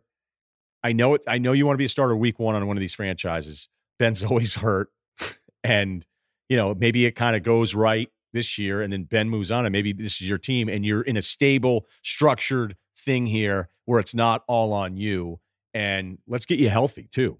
So I just want to see him structured, something structured with Cam. Hold the Cam thought. If you had to bet on Roethlisberger or Rivers being washed up first, who would you pick? Oh man. Because I think Rivers is washed already. I thought what I saw last year, there's no. I was telling some of the Ringer NFL guys, they were texting, and I was saying how when you lose the mobility and you start throwing picks as a QB, it's over. It's like when the dog starts going to the bathroom in the house. The dog's just like, fuck it, I'm just gonna take a shit in the carpet again. Like a Logan Roy. Hey, could you do that outside? The dog's like, nah, I'm just gonna do it in here again. You're like, oh man, we might have to take this dog to the vet. When Rivers, you can't move side to side anymore. You're just getting crushed and you're throwing it up for grabs with 3 minutes left. That doesn't change. That's who you are from that point on, and there's no going back. So I think he's washed, but I think I wouldn't be surprised if we never saw like a meaningful Roethlisberger moment again, because I felt like he was on the fringe anyway, just because he'd taken so many hits. He reminded me of like that when Ben Coates on the Pats, when he hit this weird point, he had dragged 3 defenders down too many times over the course of 5 years. And all of a sudden he just couldn't move anymore. And it was like, oh man, Ben Coates is done. So I could see Roethlisberger just being shot. Roethlisberger's going to be 38. And seriously, Roethlisberger's 2018 was almost underappreciated. Monster. Yeah. I mean, he didn't throw 34 touchdowns isn't crazy anymore, but he was the league leader in yards. His completion percentage was 67%, 320 a game. I know it's not all yardage, but I still like Rivers' health better than Ben's. And I'm not just saying that because Ben just missed, most of the season, but I like Ben's going to stay in there and get clobbered. He's going to tell you after too. But Rivers needed to get away. Rivers needed to get away from that sundown coming, eyes squinting, screaming at everybody. Although, like you said before with Tua there, the Chargers receivers are totally underrated. Like, and Eckler they're too. Good, right? So yeah, and Eckler, I like that team. But I guess I haven't given up on Rivers, and it's not because I'm anti-Ben the player. I don't know. Maybe it's the end for both of these guys. It wouldn't be shocking. I mean, they're drafted a decade and a half ago. It happens. I was saying Manning had that last year when he was 9 TDs and 17 picks, and you just look at his Pro Football Reference page, and because they won the Super Bowl that year, and I think people remember the whole Manning performance a little more fondly than what actually happened. You throw 9 TDs and 17 picks in a season, and you're in a Brock Osweiler quarterback controversy, which did happen. Remember, Osweiler came in and looked good, and it was like, should they just put Manning on ice? Like, should this just be over? Every quarterback it has to happen to. And it has. Even Favre, when he had that rejuvenation year with the Vikes, the next year he was terrible. Next year he was toast. And that's why he lost it. That first year in Minnesota was insane, coming off the Jets year where you go, okay, maybe he's done. And then he's like MVP level with it. And then, look, the Manning thing, I'll never forget because I lost my mind about halfway through the season because Denver was on so many of those primetime games, and every one of the announcers that had done a production meeting with Peyton, and he's so likable, and he's such a personable guy, and he's been around forever. All those guys liked him.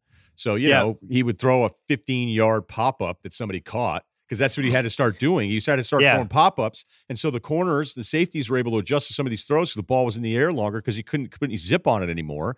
And, you know, Collinsworth would be like, they say that, man, I tell you, they a lot of people saying Peyton can't make that throw. That's a throw right there. And you're just like, no, it isn't. He's 7 for 12 for like 40 fucking yards. Like, what are you doing? Obviously, I got way too upset about it. And then that was it was bad. It led to, because it was happening every single national broadcast with Manning, where he'd make one or two nice throws and the announcer would totally have his back because they liked him. And I get it. Look, they ended up winning a Super Bowl. It was insane how great that defense was and what they were able to do. But that also led to the awesome post-ESPYs party at Connor's party where Peyton's wife was like, you got to meet him. And I was like, hey, what's up? He's like, oh, hey, Ryan. Nice to meet you. And she's like, he shit on you all year. And I was like, oh, hey, cool. This is going to be awesome. Well, you know, we won some games. We were able to pull it out. He shit on you all year. The wives get more mad than anybody. She was so nice to me, and then she's like, he shit on you all year. And then the only thing that saved me was that she goes, Danny Cannell was way worse, though. And I was like, and I couldn't say anything. I wasn't going to say no. I had your back all year. You should have done a pause and just been like, I mean, he did throw 9 TDs and 17 picks. Like, to be fair, the Cam thing, I feel you like it. Well, no, I just feel like I like it for Pittsburgh. The moment he signs with the Pats, if it ever happened, I would talk myself into it in 1.4 seconds. I feel like he's been hurt for 2 years. I agree. We've been hearing about that shoulder forever, but I feel like when he's healthy, I do feel like he's right there with Wilson, with these guys where when you're going against them, and he came in and he won a couple games in New England, where you're just like, fuck, this guy, I don't know how to beat this guy when he's really feeling it. I would like to see him on a different team, healthy, doing his thing again. I still believe he's young. He's that way. Is he even 30 yet? 29? 30 this past season. So, okay. He's not Russell Wilson. Can we put that one to bed? Because Russell, to me, is like... No, Russell's really better, but you know what I mean, though. But Russell's like solidly in that top 5 for me forever, healthy. Like a healthy Russell Wilson. Forever? Well, no, I'm not saying all time, but I'm saying currently, like in his prime years, I can't start a list of 5 and leave Russell Wilson off. I just can't.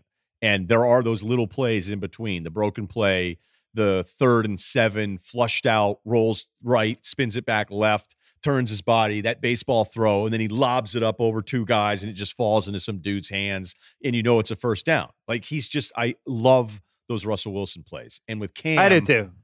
You know, there's almost like these moving Cam arguments, like there are with a lot of these guys, right? So one is, okay, is he this franchise guy? Is he awesome? He's this winner. 2015, you were winning those arguments. You're like, whoa, like this is insane how good this guy's becoming. Like, is this an extended version of Flacco's playoff run? Yeah, it kind of is. And then after that, you're like, hey, there's some good games, there's some bad games. And then it's an argument about his weapons. But the health thing, even though I agree, you know, when you're that big, he knows how to play the game one way and he takes a beating the way they would run him in short yardage situations. But when he was good, I'd never hear about the shoulder. And then the pro camp people, as soon as you're like, what is he doing right now?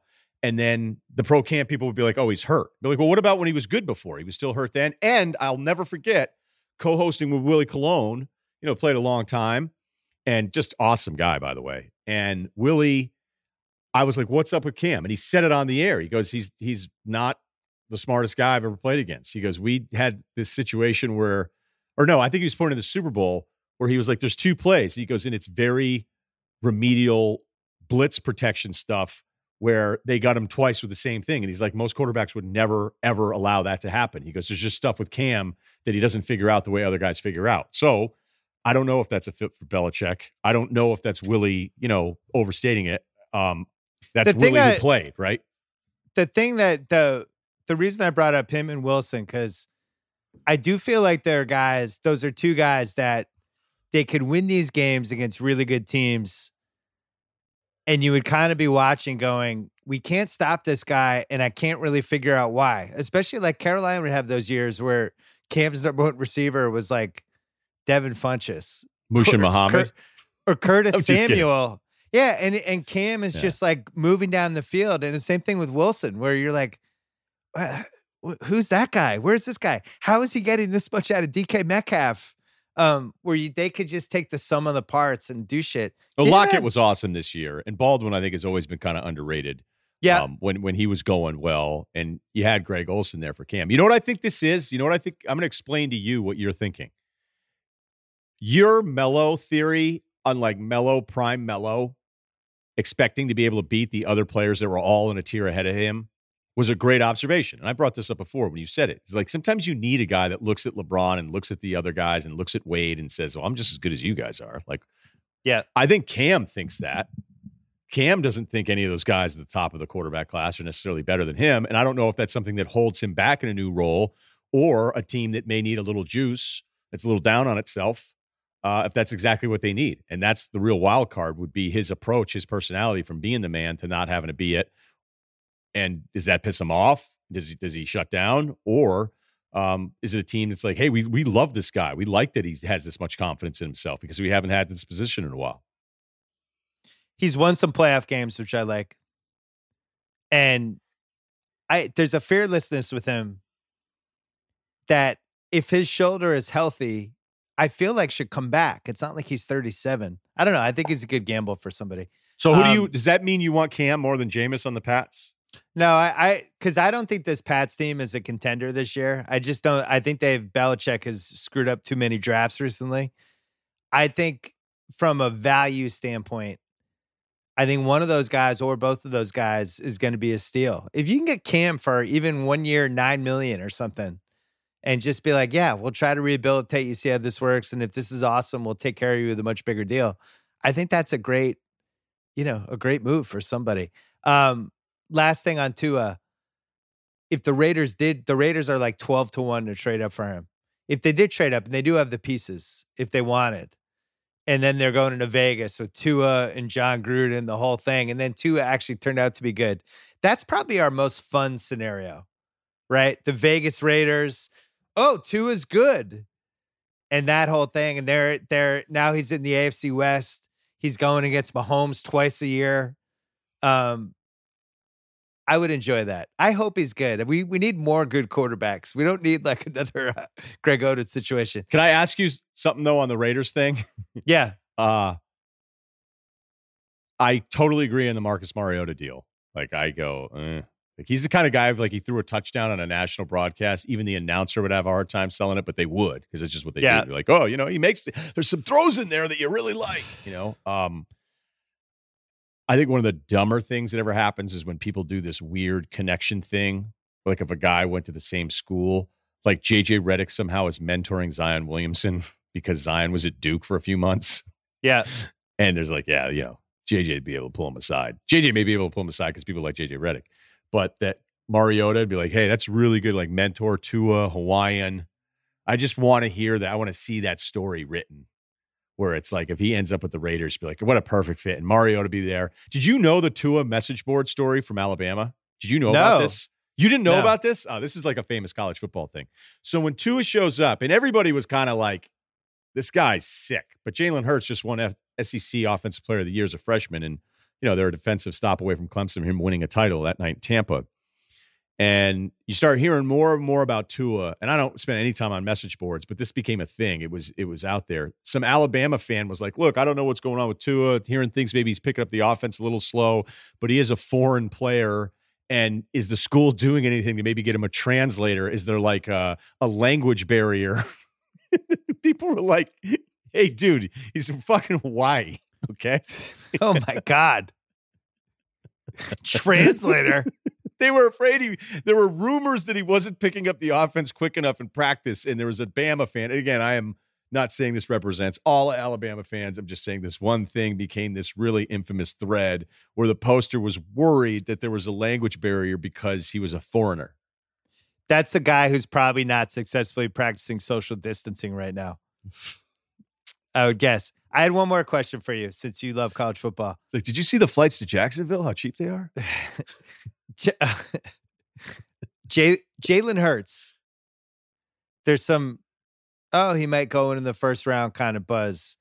The Patriots, Belichick, who I'm convinced doesn't really watch college football, but does have like the coaches that he relies on. No, he does. He does. Like you can go through it and go, Saban, he likes this coach, he likes this coach, he likes this guy. Saban has to love, like if he calls Saban, it's like, hey, should I take Jalen Hurts I'm not going to take him at 23, but I could trade back to 28, take him there.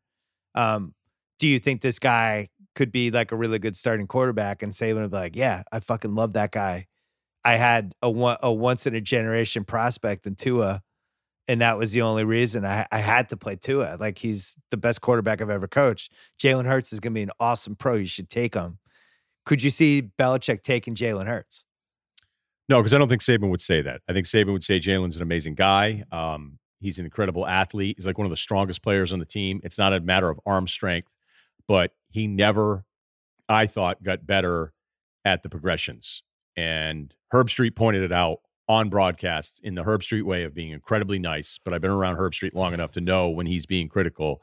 And yes, he got benched for an insane talent in Tua, but there were, I thought, consistently limitations. So I don't want to hear about all those numbers at Oklahoma. That offense opens it all up for all those guys. It's still TBD on all the Oklahoma guys. And I think a team is going to talk themselves into Jalen because he handled himself like an absolute pro in a really disappointing situation for a young kid. I think Saban would rave about the kid. I would be shocked if he's telling Belichick, who I think is more than just the NFL guy. I think a team that takes Jalen in the first round is making a mistake. And there you go. That's my take on it. Who's your favorite quarterback other than the top two? Favorite quarter? I would just want to give you my favorite player. It's CeeDee Lamb at Oklahoma. Baller. Okay. Just baller. It's tough to argue against Jerry Jeudy, and more people I think have Jeudy ahead of CeeDee Lamb. I just think there's something about CeeDee Lamb. And I also think Derek Brown, the kid from Auburn, the D tackle, in another world, he should be the first pick in this draft. He just should. I mean, he just was one of those guys. Even if you didn't watch Auburn, you didn't watch college football all the time, you'd be like, wait a minute, who the hell is this enormous single-digit guy in the D line? Like, why is he on every single play? Like, nothing will ever be Ndamukong Suh for me at Nebraska that final year, where when you watch Ndamukong Suh, you're like, what the fuck is this? This is insane. And I still think as good an NFL career as Suh's had, it's kind of disappointing compared to what I wanted it to be.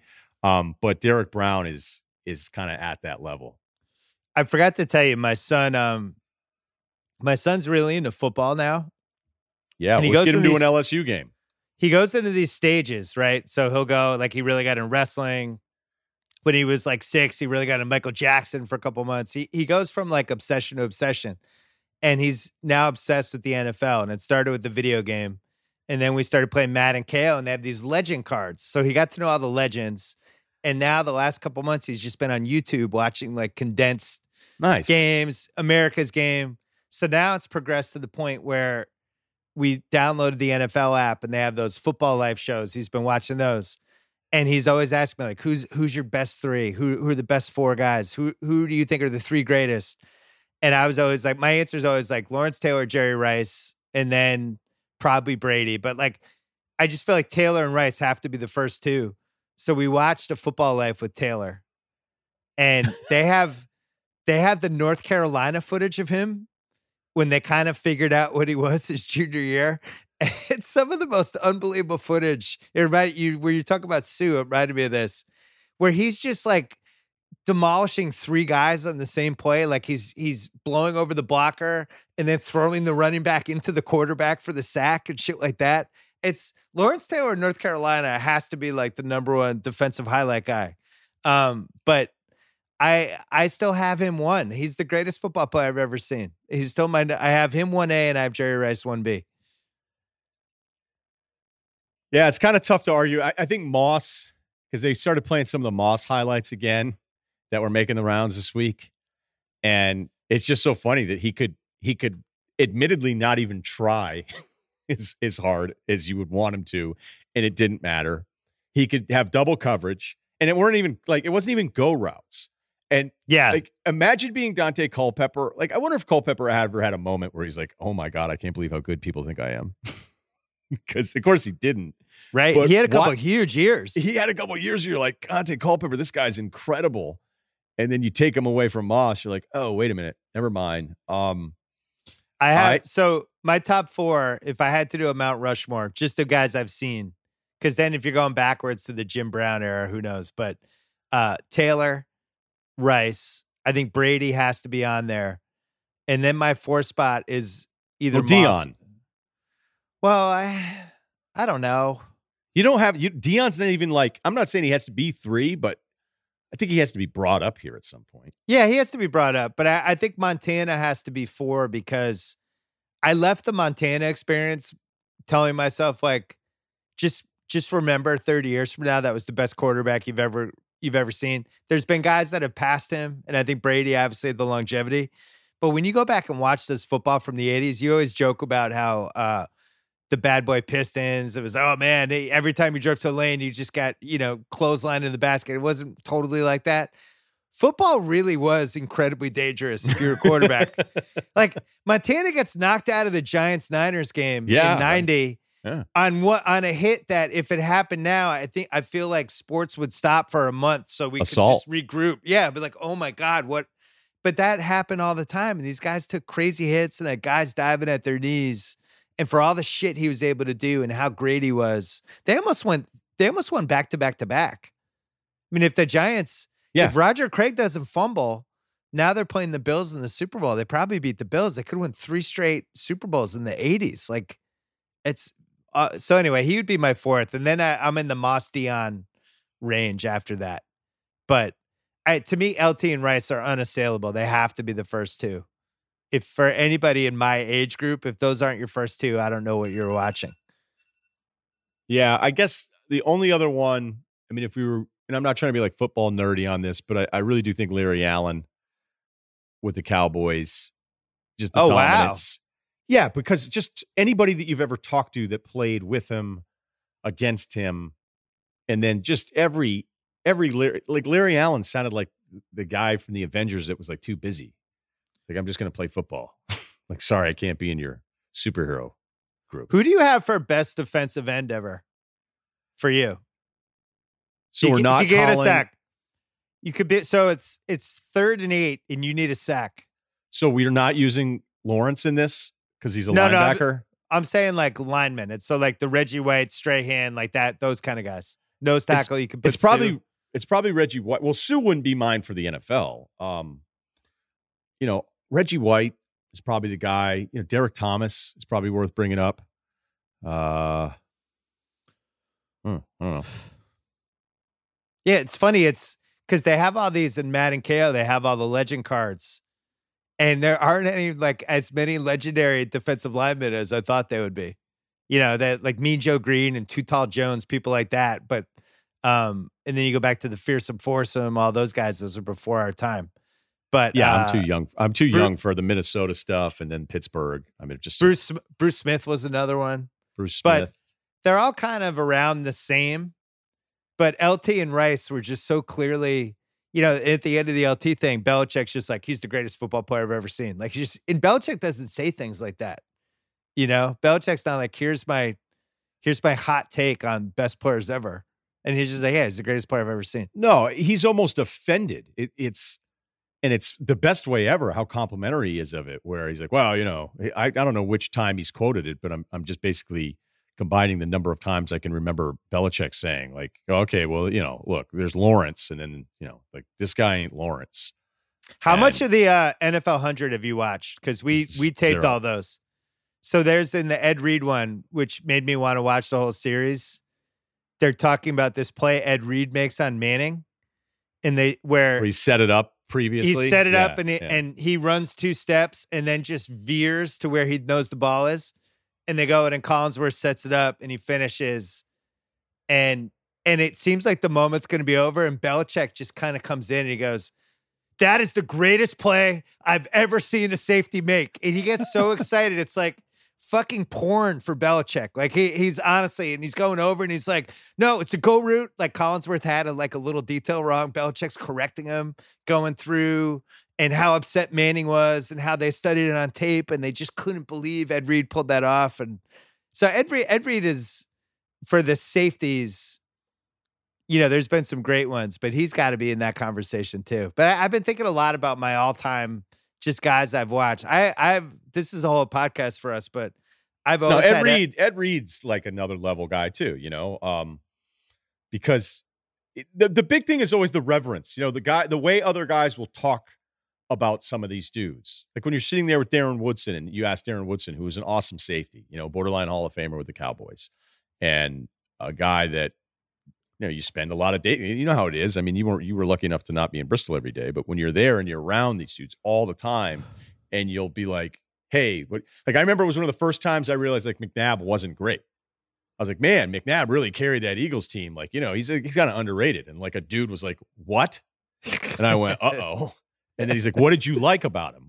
And I go, well, if you go the percentage of offense that he was for the Eagles those first few years, he's like, yeah, did you like when the ball hit the dirt all the time in the second half of his career? Did you like? And I was like, oh, no. Like, I realized I struck a chord.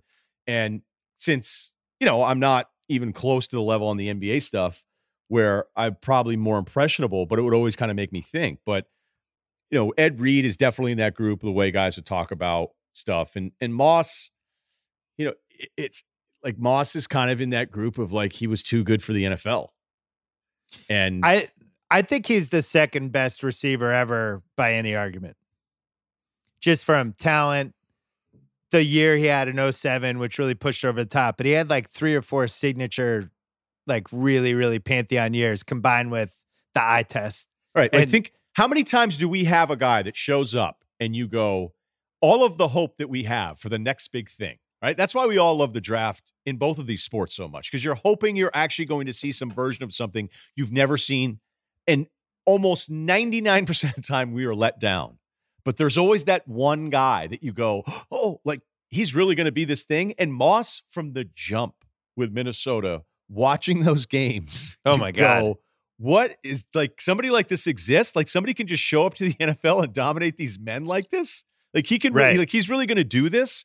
And, it happens just enough, maybe once every 10 years, if that, where we constantly have this open mind, hoping that it's going to happen more often, and it doesn't. When he showed up in the Pats and those first couple games when they were just wreaking havoc, and that Jets game when he had the 3 guys on him and he ran the 55-yard button hook, Brady had 10 seconds to throw, just hits him. Moss is running across the field 50 yards from the line of scrimmage, and I've never seen anything like it.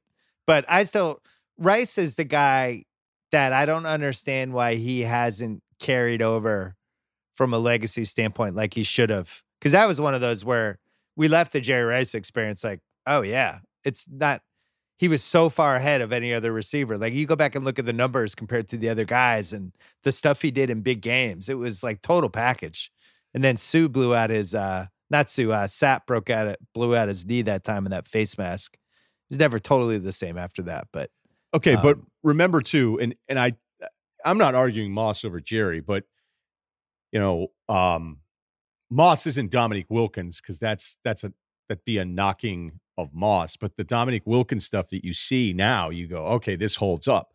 Moss's peak stuff holds up in a way that peak Jerry Rice isn't as appreciated enough. Like, hey, perfect route running, break out of the break every time, setting you up, bringing his hands up late so that you can't adjust to his hands as you try to battle him for a ball in the air. Every single part of it, where Moss is like, yeah, I go about 50%. And his highlights are just better. But to think in this passing happy generation, and that Jerry Rice left 16 years ago, and he still has like 150 more catches than anybody else. Touchdowns, like it's just no one's catching him. He's had 208 receiving touchdowns from 85 to 04. And total touchdowns. He's at 208.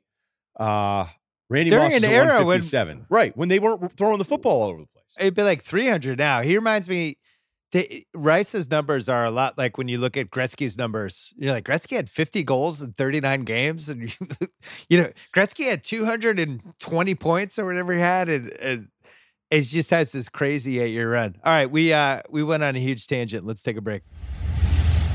Hey, your life today likely looks different than it did last week. New challenges to think through as you're working from home. At the same time, you're helping your kids stay on top of their schoolwork with school closed.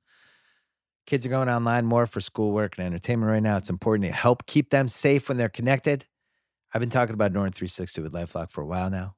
It's a company that's dedicated to your cyber safety. They want to do their part to help. That's why they're giving away, 6 months of Norton Family for free. 6 months. With Norton Family, you can help monitor your kids' online activities, block unsuitable sites while your kids are surfing the internet. I might need this for my son soon. You can also see what websites, search terms, videos, and Android apps they are downloading. Plus, you can help your kids avoid accidentally giving out sensitive personal information like your phone number or address. Norton LifeLock is committed to help keep your family safer online. Get Norton Family for 6 months free. No payment information is required. Sign up today at norton.com/family. Once again, norton.com/family for 6 months free. And since we're here, let's talk about the Ringer Podcast Network really quickly. A couple new podcasts, The Wire, Way Down in the Hole with Van Lathan and Jamel Hill. Subscribe now. Episodes 3 and 4 are coming this week, as well as Flying Coach with Pete Carroll and Steve Kerr. Check out both of those. Subscribe wherever you get your podcast. Back to this one. All right, so this is volume 2, the rewatch of Bulls. In the first one, we did Lakers, Bulls, Game 3, 1991 Finals, which I feel like was Michael Jordan's most important game of the first 8 years of his career. This one is cool. And we did a few weeks ago, we broke down Suns, Sonics Game 5, 93, which was this is just one of my favorite playoffs ever. This little stretch here where you have Game 4, this incredible Jordan game. You also have the Suns battling. Were they the Spurs or it was the Sonics this round? Yeah. Suns Sonics. That's Game 5 that we did. And then the Charles Smith game to end it. Unbelievable stretch of hoops. The background of this is Jordan is starting to break a little bit from all the gambling stuff. He goes to Atlantic City when they have a Knicks game, but Game 1 or Game 2, one of those. And people find out he was in Atlantic City, and people are asking, is that why blah, blah, blah? Is that why you lost the second game? Well, because they lost the first 2 games. Right. Of the series. But I think between Game 1 and Game 2, he goes gambling. Then Game 3 sucks. He's 3 for 18, but somehow almost has a triple-double, goes to the line 17 times, and they win pretty convincingly. Game 4 is on a Sunday. And, Jordan's not talking to the press anymore. I want to talk about this Knicks team first because I really enjoyed watching it again. I mean, the type of team that just nobody would ever put together anymore. They're playing Oakley, Mason, and Ewing together. Charles Smith in the rotation. Yeah, Charles Smith is out there. Who's huge. Did he get bigger watching it on YouTube now? No, he was a solid 6'11". Enormous going back and watching these games. I'm like, man, I don't spend a ton of time walking around wondering how big Charles Smith was 25 years ago, but it just was one of the first things that jumped out. Well, he was like a top 3 lottery pick. He was a third pick. He was talented, yeah. They really only had 2 guards. Rolando Blackman was hurt. I think somebody else got hurt. Greg Anthony was the backup. He was like barely playable. And the Bulls start doing something in Game 3, which is just bonkers to watch. They're trapping full court with Jordan and Pippen, 2 of the most frightening people ever. And they're trapping Starks and Doc Rivers, who's hurt. He's playing anyway. And they're just basically trying to get steals, cut off the court, force Ewing and Oakley and Mason and Charles Smith and these guys to actually have to handle the ball in the open court. And it just gives this game this kind of chaotic vibe. But the Knicks are kind of hanging, and then Jordan just gets hot. But where'd you stand on Starks? I feel like he's an underappreciated 90s guy. Yeah, this whole roster's really, really cool. And I went through like every single transaction on it, right? So you go, well, how the hell did they put this team together? Anthony Mason was like a street free agent who was actually from Queens, and they bring him in, and they're like, hey, he's a pretty good passer for a big guy. Greg Anthony was the 12th pick 2 years prior to this, so he's playing. He was bad in this game. He just straight up was bad. I thought he was a bad pro. where I stand on Greg Anthony. Well, it wasn't as bad. I think his career was better than, like, if you go and just watch this game and you've never seen a Greg Anthony game, you're going to think he's true. He was just bad in this game. He was young. And Doc Rivers had a bad game here, but he was part of this 3-team deal where just the year before they brought in Doc, they brought in Charles Smith, they sent out Mark Jackson, they sent out a couple picks. The Knicks got a pick back too. Oakley was the Cartwright trade where they both switched first rounders in this whole deal. So here you have, like, in a very short span of a couple years leading up to this 93 team, like, this team is reinventing itself with these big, tough guys. And it just felt like Knicks basketball. Like, every time, like, Doc Rivers to me, even though he was in Atlanta and more whatever, like, even though he's from Chicago, like, he feels to me like a New York City guy who's tough. Mason, Oakley, the same deal. I mean, Ewing was a physical player, even though you could start to see some of the athleticism stuff declining here with him and frustrating possessions. But then you get to Starks, who was a street free agent, who was at the CBA, the WBL, and then 3 years later, he's guarding Michael Jordan in the Eastern Conference Finals, and he's kind of going toe-to-toe with him in a way that, you know, you're like, that's right. And yes, Starks would have games where it would just fall apart, and he was an extremely fragile. He was like a non-volatile Draymond, or he's a non-confrontational Draymond Green, where Starks would be confrontational, but it was more about him beating himself up. And he had pockets in this game. There's like a 4-possession stretch where he throws it out of bounds. Oakley throws it out of bounds to him. Doc thinks he's supposed to make a cut. They have like 4 or 5 plays in a very short amount of time. We're like, all right, the Knicks are like going down their leg here again because it's them going up against MJ. I'll talk about their fatal flaw later on, but this. Well, wait, hold on Starks. He would self-destruct at bad times. Like, remember, he headbutted Reggie Miller that time. Even in this game, he gets a charge and he throws this tantrum. I thought he was going to get kicked out.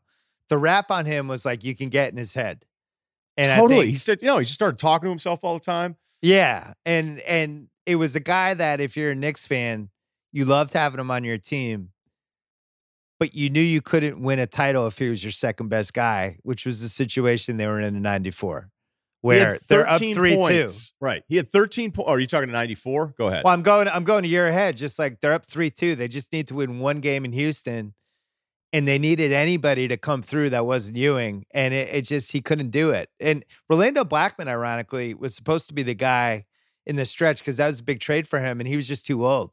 I think they were hoping he had, $2 left in the gas tank, and it was just empty when he got there, and that was it. They only played 7 guys. The Bulls really only played 7 guys, 8 if you count Stacey King. It is funny to see how good Stacey King still thinks he is in certain moments where you're like, oh, and he's just out of shape. And, you know, that was kind of the thing with Stacey King, is it just didn't really happen for him as a higher pick. Not like he was number 1 overall pick. But Starks is, I guess I shouldn't say non-confrontational, but I feel like he spent more time fighting with himself mentally than he would. Yeah, he would go at other guys every now and then, but you could see him kind of melt. And he was a player who you want to respect the hell out of because of where he came from, all the stuff he went through, to then be like, dude, you're going at Michael Jordan here, and you respect the hell out of it. But if he had 0 points or 25 in a second half of a playoff game, neither outcome would surprise me. And I think there's something to be said of the fatal flaw for this Knicks team is they wouldn't double. I was texting with somebody that was in this game last night, and I go, what was going on here defensively? And it's like, Knicks wouldn't double. Like, they don't double until like 2.5 minutes left on Jordan, as Jordan's absolutely torching him.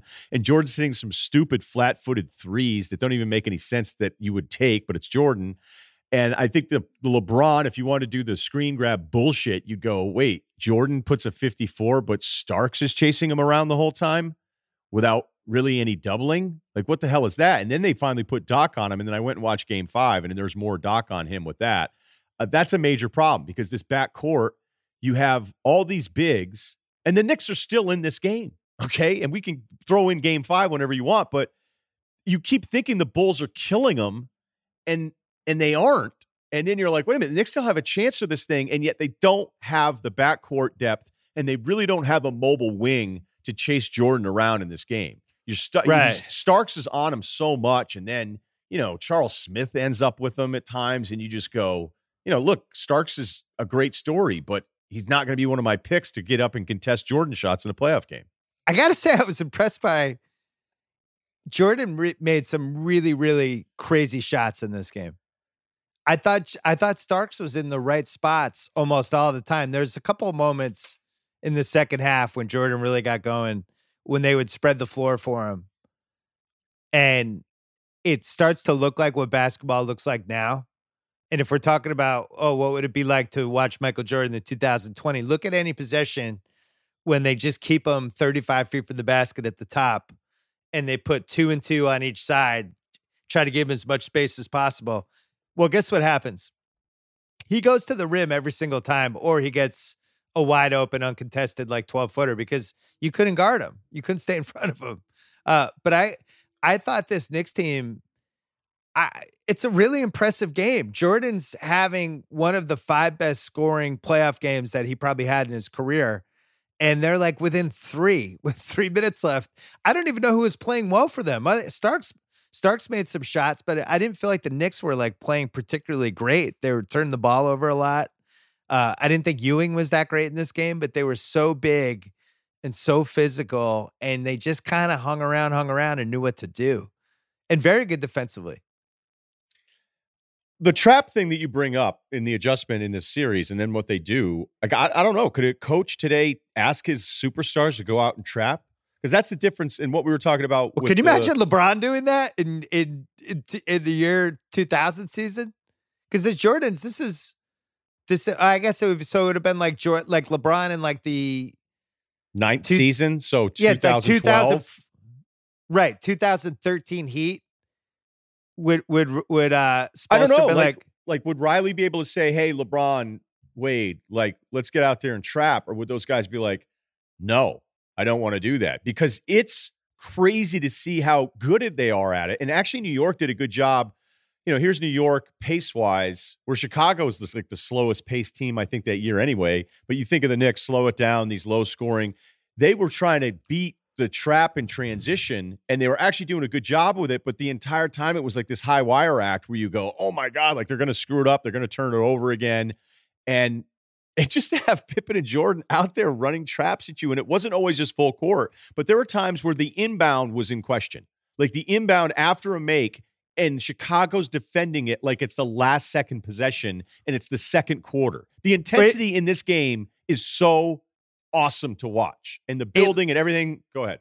Well, I was going to say the press looks like Jordan and Pippen a couple times. It looks like a high school team where they just tell the 2 senior captains to go get a couple steals, and they're like, "Okay, cool, we got a coach." Yeah, and they're just like, and these are like John Starks and Doc Rivers, who were, I think, both of those guys made all-star teams, and they're almost incompetent trying to get the ball up. Doc Rivers like can't wait to get rid of it. Now he is hurt.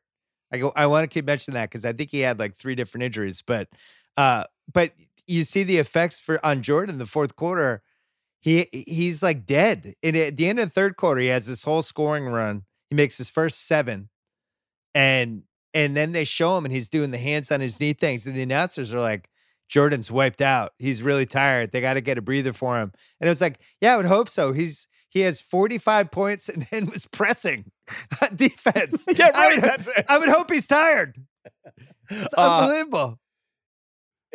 The pressing thing, like, you have to, like, if you're listening to this, you're like, I don't have time. You have time right now. Go watch an NBA team with the best player in the world running these traps and denying the inbound pass in the second quarter. And, you know, that's that kind of thing I was talking about. Like, do you want to win, or do you want everyone on Instagram to think you want to win?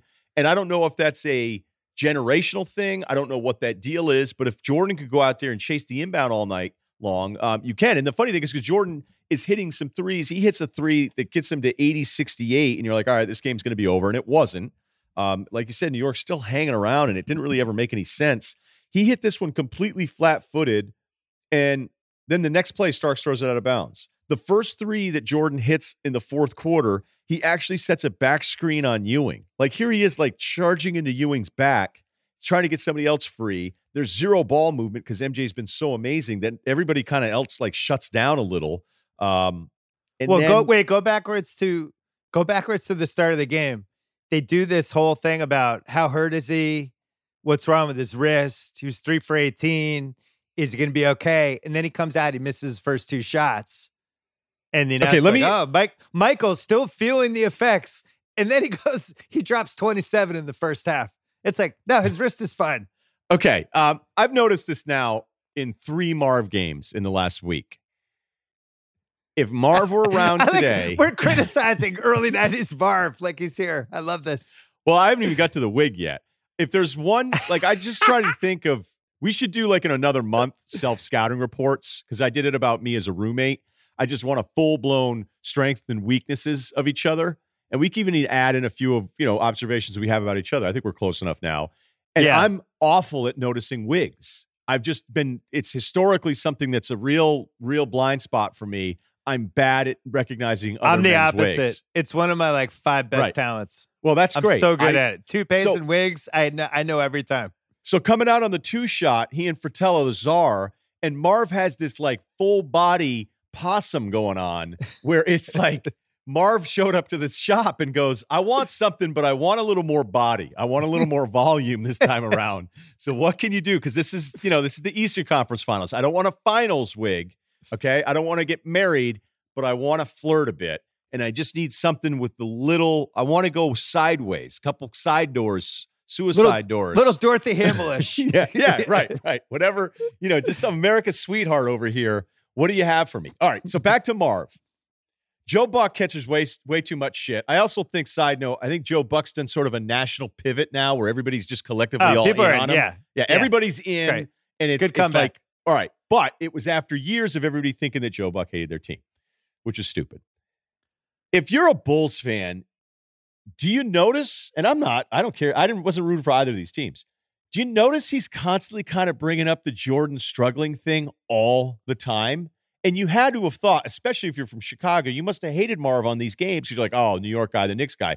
Marv doesn't let it go. Like if MJ misses a couple, tiring, the shot has not been as good. Oh, the second half, look at the numbers are. He's tired. And the numbers show that he was scoring 9 points in the 9 points in the second half, 15 in the first half.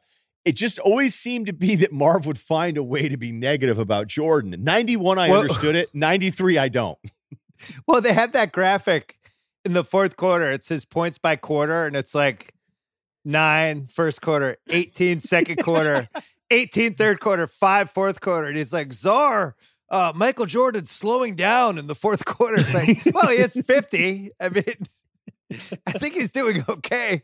In the third quarter, he makes his first 7 shots, and this is coming out of the first half where he had 27, and all of them are contested, basically.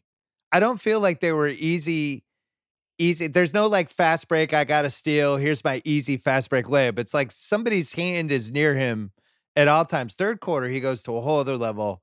And they're not even in rhythm, Bill. That's the thing. Yeah. To stand, to catch, if the possession's over and everybody's looking at you being like, all right, we'll just go ahead and take the shot. And you're flat-footed, no dribble, pull up 3. And it looks like it's a good, that's a bad shot. And he was just, in this game, he knocks all of those down. Every one of those shots, you're like, that's not going to go in. Yeah, it is. Did you notice Dick Bavetta reffing? Okay. I did. Did you notice, is it Jack Neese? Yeah. Official number 35? The calls get super shaky in the second half. It becomes pretty clear Stern sent a pretty brisk instructions this is going back to New York 2-2. It becomes one of those. There's some second half calls where you're like, oh, okay. Oof. I'm not conspiracy Bill, but it was really tight very early. They got 2 on Charles Smith for nothing. And then Doc got 1 grabbing. And Did you see how many fouls the Knicks had in this game? It's got to be over 30, right? 31. Yeah. Starks has 5. Starks ends up with 3, but Ewing had 5, Oakley had 5, Doc Rivers had 5, Anthony Mason had 5. So there was a couple things tight where you go, okay, what is this, a little tone setting here? What are we doing? And there was a couple calls late that I was like, this doesn't make any sense. But there's a call, I think it's in the second quarter, but I have everything else right, where Chicago did a really good job with their bigs where they were trying to front every post as much as they possibly could. And it led to a lot of contested entry passes and, some good stuff there. Guys working hard. Nobody wants to front all night long because it sucks. It's hard. And those guys work. Phil got these guys to work their asses off, man. That can't be emphasized enough. And Oakley loses the ball It's off of him. And Oakley goes to Jack Neese, who's at the baseline official, and Jack's trying to inbound and getting ready to Chicago, getting their possession, and Oakley's not going to let it go. And Neese yells at Charles Oakley, because you can hear it on the YouTube broadcast. He goes, "You get out of my face," to Oakley. Wow. Oakley still won't let it go. And then he tees him up after he yelled at Oakley, "You get out of my face." Now, look, Oakley was letting him have it a little bit. I still can't tell you how much I enjoy the quick confrontations with the ref, and then everybody gets back to playing. But I can't imagine the social pieces today if a ref told a player, "You get out of my face."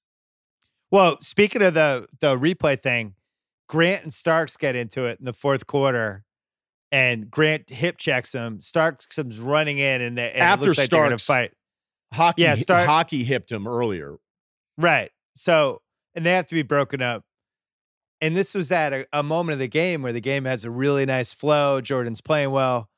If that happens now, the game stopped for 10 minutes. And it's like, oh, all right, Secaucus. Hey, we have another shot of the hip check.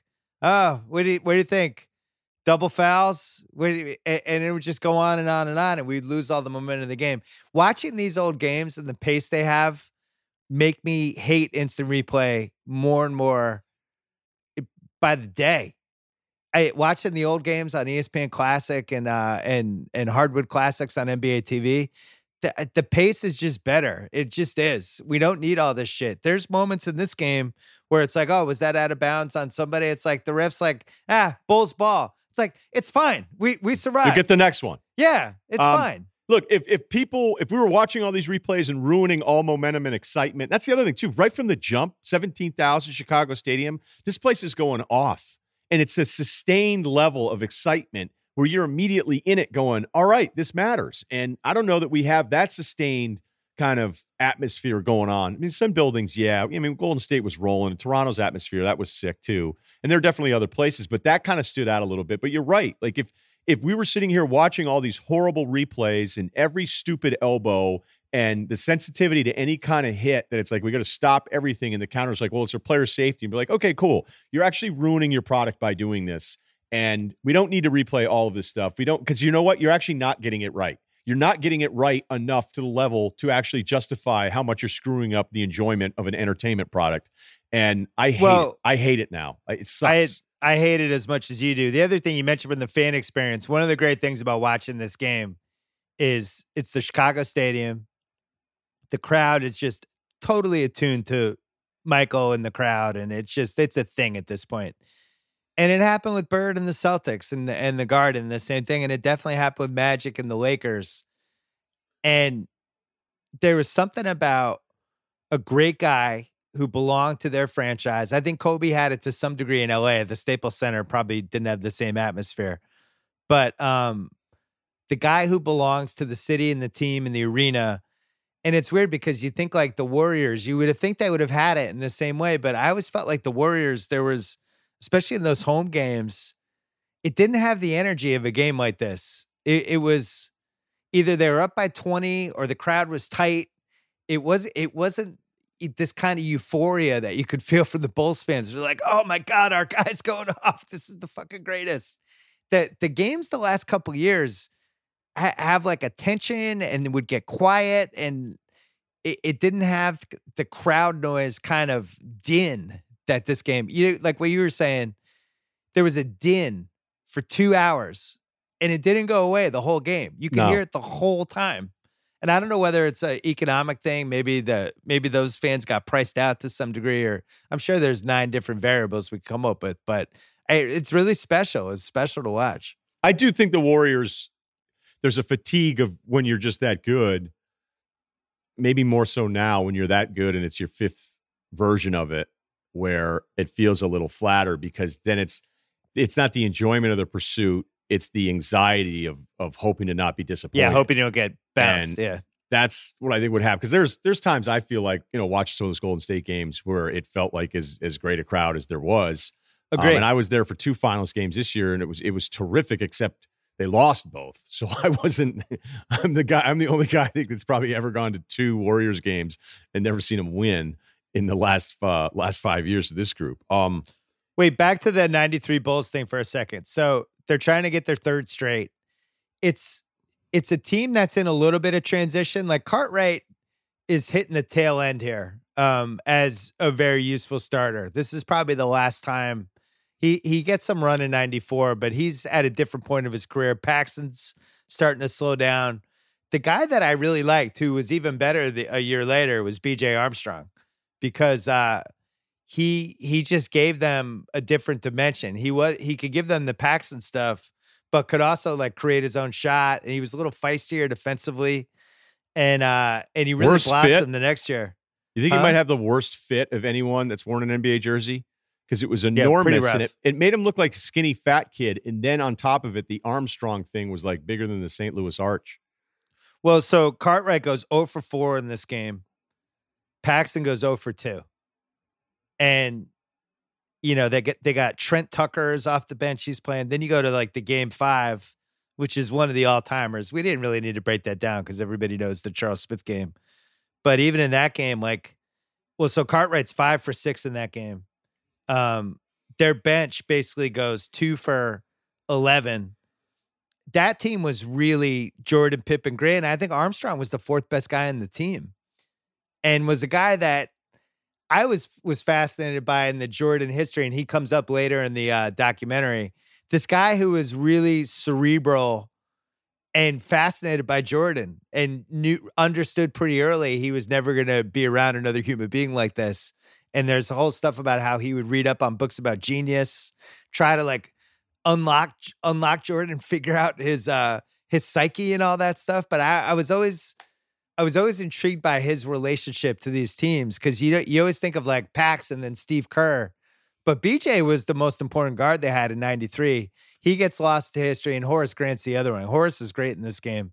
Horace was the Rodman for the first 3 titles, and kind of gets shoved to the side now. Now it's like Jordan Pippen, and then Jordan Pippen Rodman, and Horace gets a little shoved aside, and he even gets shoved aside in this documentary. I like Horace more now watching 3 of these games in a week than I did in the moment. Again, I'm just older, more experienced at watching basketball, but there's so many plays in between, keeping the rebound alive, getting an offensive rebound, immediately getting it back out to somebody on the perimeter so they can attack before the defense is set up. He can run all day, okay? He can run all day with you. And Horace ages better than maybe we even appreciated. I mean, other than Bulls fans, look, he was your guy. It was fun. He was part of those first 3. But he was a really important player for this team because he accepted all of this stuff, where even the rebounding numbers, because I'm like, man, this guy's awesome. And then I'm like, wait a minute, the rebounding numbers for this series, he wasn't that great. But he's a perfect complement to these incredible wing players they have. And BJ in game 5, he hits the 3 that puts him up in the corner, where Jordan drives from the top left and they send a double. And it's reminiscent of, some of the bullshit that LeBron dealt with in the beginning of his career, throwing it out to Donyell Marshall. And it's like, look, great players actually do pass the ball and make great reads. And Jordan did it a million times too.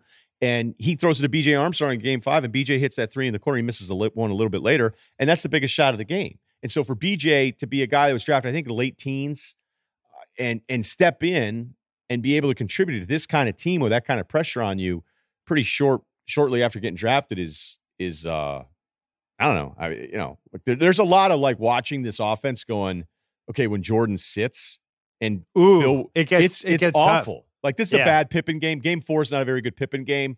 He just sort of floats. But you brought up something, though, that I want to stay on. Whenever the Knicks were stuck offensively, and I'm telling you, if you watch this again, you're going to keep thinking they're down much more than they are. And they aren't. They get down like 12 at one point, and you're like, all right, this thing's over. And they fight back. They get it to like 4 or 5. What was their thing that you were like, oh, if they run this, we're in trouble? Because I don't think there is anything.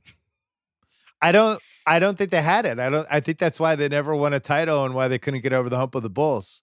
They would dump it to Ewing. What they really needed was, it's funny, the thing that made the team so special and memorable was their ability to just play like 2 power forwards with Ewing at the same time. And this weird, super physical, basically the bad boy Pistons on HGH. And it was great. And it got them really far and got them to the precipice. But ultimately not having like that kind of flexible, the ability to play the small ball team the ability to have that one awesome wing that you could just throw on Jordan. They just didn't have it. Yeah. They looked. They never found it. And none of us should ever make the mistake of like, oh, if they had this like wing, we all want these wings that can do a bunch of different things, but Jordan's still going to get 40 if he wants to get 40. But whenever I would watch him, I'd be like, okay, what are they going to run? And they ran pin downs with their big guys that would try to, they'd have the two bigs, whoever they wanted to do it with Ewing and then one of the other two power forwards. Because it really was true. Like, it wasn't like they had a power forward that was a little bit smaller and stretched the floor, and that's maybe why they did the Larry Johnson deal later on. But, I mean, Mason was an enormous real four. And then there's Oakley, and then Charles Smith is bigger than those guys. And they win, 62 games that year. They're the 1 seed. They have home court in this series. They win the first 2 games, and you're watching game 4 and parts of game 5. It's like, okay, your bigs go down to the block. They screen. You send your guards out on a catch. And if they're not open, then you reset and you get it to Ewing, where Ewing has to make these ridiculous turnarounds. Or he started doing that thing where Ewing was like good enough still at his size to hard dribble into the paint, but then he'd always have to like just kick it out to somebody. And that's the one thing where Cartwright's minutes, because every offensive touch you see, you were like, what's the point? But Cartwright did a really good job with Ewing, keeping him parallel to the hoop and not letting him get deeper there. Like he would just ride him straight across, and then Ewing would just sort of kick out. And you're going, this team won 62 games, would probably beat anybody else if it's not for MJ. And I don't really know if there's one offensive set from them other than Starks bailing them out or Ewing hitting a 15-foot baseline turnaround, which is not a lock, That's the thing when people do the Jordan won 6 titles, but he never went against a great center, and he lost to Shaq that year when he came back from baseball. That's not fair. It's not fair. But never went against the Hakeem Rockets, which, by fluke, it just didn't happen. But to me, this series solves that argument for me, because this was a team that had an elite center who was a 25-point a game. You could go to him, you could dump the ball, and he was more likely than not going to get it too. Yeah, I think he's fourth in MVP voting this year. Yeah. And, it's the prototypical bigger team that you would have thought they would have a lot of trouble with. Then you would see it again with the 98 Pacers was the other team like that, where it's just like, man, this team is big. Smiths is a problem. They got the Davises. I love the Davises. But what made the 98 Bulls special and then this early 90s thing, they were so athletic. They could flip it with their athleticism, and it was like, oh, you're going to play these big guys? We're just going to press you. And we're able to do this because with Pippen and Jordan, who I say if we did a draft right now of what 5 guys would you want to try to press the 93 Knicks with, you would say Pippen, Jordan. I think Kawhi is in that conversation, right? Kawhi, Bruce Bowen. No, I really think it's just Kawhi. I think Jordan, Pippen, and Kawhi are the 3. If you're just going to say, I could have 2 guys, Bruce Bowen. If I could have 2 guys ever to just try to press the 93 Knicks, maybe LeBron, if it was like Andre Robertson, 2012 Miami LeBron, when he was like peak athletic skill. I don't know. But they were always able to flip it. The center thing didn't matter against them. They were always able to kind of adjust. The only time it really came back to haunt them was 95, and that was because they didn't have Horace Grant, they didn't have Rodman. So this Knicks team, though, the year before they had McDaniel, and they had Gerald Wilkins. And Gerald Wilkins I always liked Gerald sucked Wilkins. in 92. Yeah, he wasn't good in the 92 series, so they moved on from him. And McDaniel was a lot of the same problem they had with Mason and Smith. They were never able to find that wing, that whoever it was, even like a Kevin Gamble type, just anybody who, like a 6'6" guy Chris who Morris could make an outside shot. Yeah, anyone. They just couldn't find him. And it was one of the reasons they lost. What was your take watching Ewing here, 93 version? I went back and looked at those numbers, and that's where I found the MVP voting. I mean, it was just solid across the board, 25-12. He can make some passes. But to me, this is the start of seeing him becoming, and it's weird too, because we're so used to watching these bigs now run around like crazy. So I'm not trying to do the unfair 2020 athletic expectation of a center that now look at it in 1993, but he's slowing down. He's slowing down. Now, what they're great on is on drives. Their second defender is there a lot to cut off any kind of drive. But it's also because of the evolution of the game, they didn't have to worry about coming off a shooter. So all these bigs, what they did do well a lot defensively is there always seeming to be like two guys challenging at the rim there. And there just wasn't a lot of room because the guys are enormous. But I did not leave game 4 and certainly not game 5 when they missed 15 free throws and Ewing misses a huge one. Charles Smith misses a huge one. And then the Charles Smith stuff at the end. I'm not an anti-Ewing guy, but I went like, hey, this is the kind of game where you're not David Robinson and you're certainly not Akeem. Yeah, that was the issue. He was always the third best center of whatever year. You could always find 2 or 3 guys who were just better than he was. But if he comes along 10 years later and he's in the 2000s, when all of a sudden it's like Dwight Howard, Amar Stoudemire playing out of position, like he would have been, it would have been so much easier, I think, for him. He just came in during a loaded time.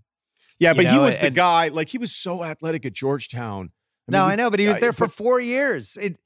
Nowadays, he comes out after a year, right? And those last 3 Georgetown years are his first 3 Knicks years. Is John Thompson still coaching? Because John would be like, you're not ready. Like everybody else gets to leave, coach. You're not ready. Yeah, you're not ready. Please stay. Stay a 5th year. One more. I've worked you into our Georgetown graduate program. Yeah, so you have the Knicks Riley shows up, they win 51-92. They go 7 against the Bulls. I never felt like the Bulls were going to lose that series. This series, especially when they went 2-0 and you knew that they had game 7 in MSG. MSG still had a ton of mystique at that point. And Jordan, it just felt like it was so hard to do a three-peat. We hadn't seen it. When was the last time we had a three-peat before this?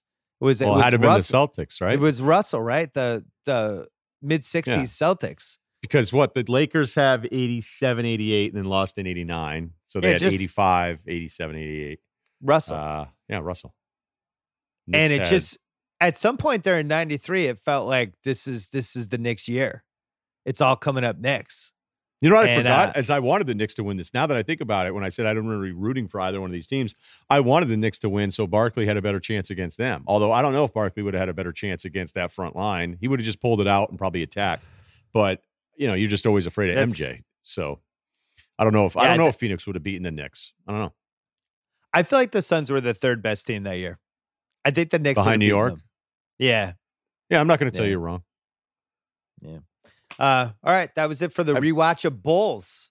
I have two more things. Okay, they're very quick. Watching how hard these guys ran into each other off of screens was comical. Oh my God. Okay, it just needs it seemed like a fight ready to happen 200 times. Now, I used to do this thing. Here we go, softball stat guy. But in any pickup game I ever was in, once I started putting a little size on because I was scrawny for a good chunk of my life. If you went to set a screen on me, I would put my shoulder right in your fucking chest plate as hard as I could. And it's really stupid of me, and it's not cool of me to do it. But I would do it to be like, all right, the next time that guy's going to think twice about setting a screen. And these guys were killing each other off the screens. Now, I still think all of this, the defense is so physical and all this stuff. Guys aren't getting hand checked the way they talk about it. People aren't getting decapitated. I'm a broken record. I'm annoying about it, but I'm trying to change the world here one podcast at a time. But the physical stuff going away from the ball on the screens, how hard they hit each other. You're right. It looked like it was a fight going to happen every time, but they all accepted it. Like you could screen the shit out of Jordan, and Jordan was like, all right, like I'll get you on the next one. There wasn't this let's stop and talk about it for 5 minutes stuff. It just was accepted. Well, you notice Marv had the thing where he's like, it's starting to get a little chippy. It's a little chippy. Yeah, you think so? Somebody just went flying into the second row of the screen. You're right. It's getting a little chippy. But yeah, it very rarely deteriorated into like a fight because it was just the way they played. Yeah, and it's this series specifically because if you go back and watch the Lakers 91, that's not what was going on. This is a Dick Harder. He's the defensive coach for the Knicks. His philosophy was always they can't call them all. Okay, that's what he did. He was with Jim O'Brien with the Celtics. His whole thing was they can't call them all. They just can't. So just hack the shit out of people. All right. The last thing is the TV promo coming up tonight after the game. Oh, the Fresh Prince, Blossom, and the NBC original movie Don't Touch My Daughter, starring Paul Sorvino.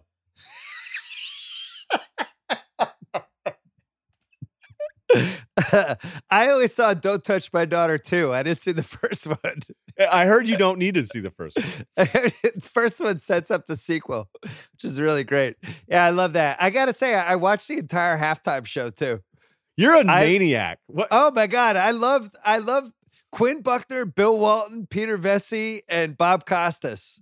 And not even behind a desk. They're all facing each other. Like they're in this weird living room.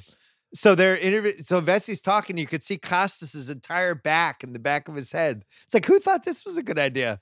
Do you think Vesey just came along like 20 years too soon? Because I could have seen Vesey going head to head with Skip and Stephen A. Prime Vesey? Vesey was influential. He had some of the best one-liners. He was the one who had the one-liner about when James Worthy got arrested with the two prostitutes. And he had a one-liner. It was like, James always has enjoyed working against the double team or something. He put that in the New York Post. Oh, the stuff he used to write in the New York Post is a whole nother level. But I'm thinking like a guy that's informed, but then his deal was like he would go on those NBC halftime shows and he would just tear people down sometimes. Yeah. Like he was vicious.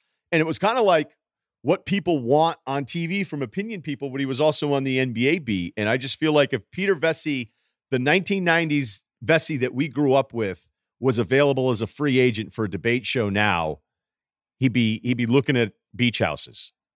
Oh, he would be feuding with Woj. I'll tell you that much.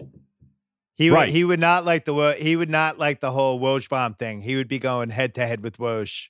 Like, yeah, but if it's Woj, I mean, what's he going to do? Beat Woj? Nobody beats Woj. No, I think they would fight to the death. Maybe Vesey just disappears one day. He's never seen again. Well, if it's Woj, his punches be coming like 30 seconds after Woj's. The other one was they had Ahmad Rashad and Hannah Storm as the sideline reporters. I like that two sideline reporters for a basketball game. Okay, the Ahmad stuff, somebody should do like a full-blown hour-long just rip of all the Ahmad cuts. Because it's kind of like Ahmad the whole time. There's never been a more confident sideline reporter who's kind of like, hey, I got some tidbits, but I think you're just here to see me. Well, one of his best friends was the best player in the game. Right. So it's like, let's go to Ahmad. He was with Michael Jordan an hour ago. And look, he's smooth as hell. Like, don't get me wrong. He's smooth as hell. But it was always kind of like Ahmad would be like, do you want me to give you this injury update or you guys just want to hang out a bit? All right. That was it for the rewatchables. So next week, we're going to do a 93 finals game. We'll figure out which one. Your guy, Barkley. Let's do the Jordan. Triple overtime. We could either... the Suns win that one. Yeah, let's do that one. I got to research. We might have to turn it up to a Twitter poll again. Will I get to pick one? All right, you can pick it. You want to do that triple overtime? I might want to save it. Because we have to do the Utah game in 97. No, we have to do the Phoenix, and then we have to do the flu game, and we have to do the last game. So if we do Phoenix next week, I thought we should do one of the Orlando-Chicago 95 games. Because those games are fascinating to watch. I like what you're doing here, though. Is you're doing.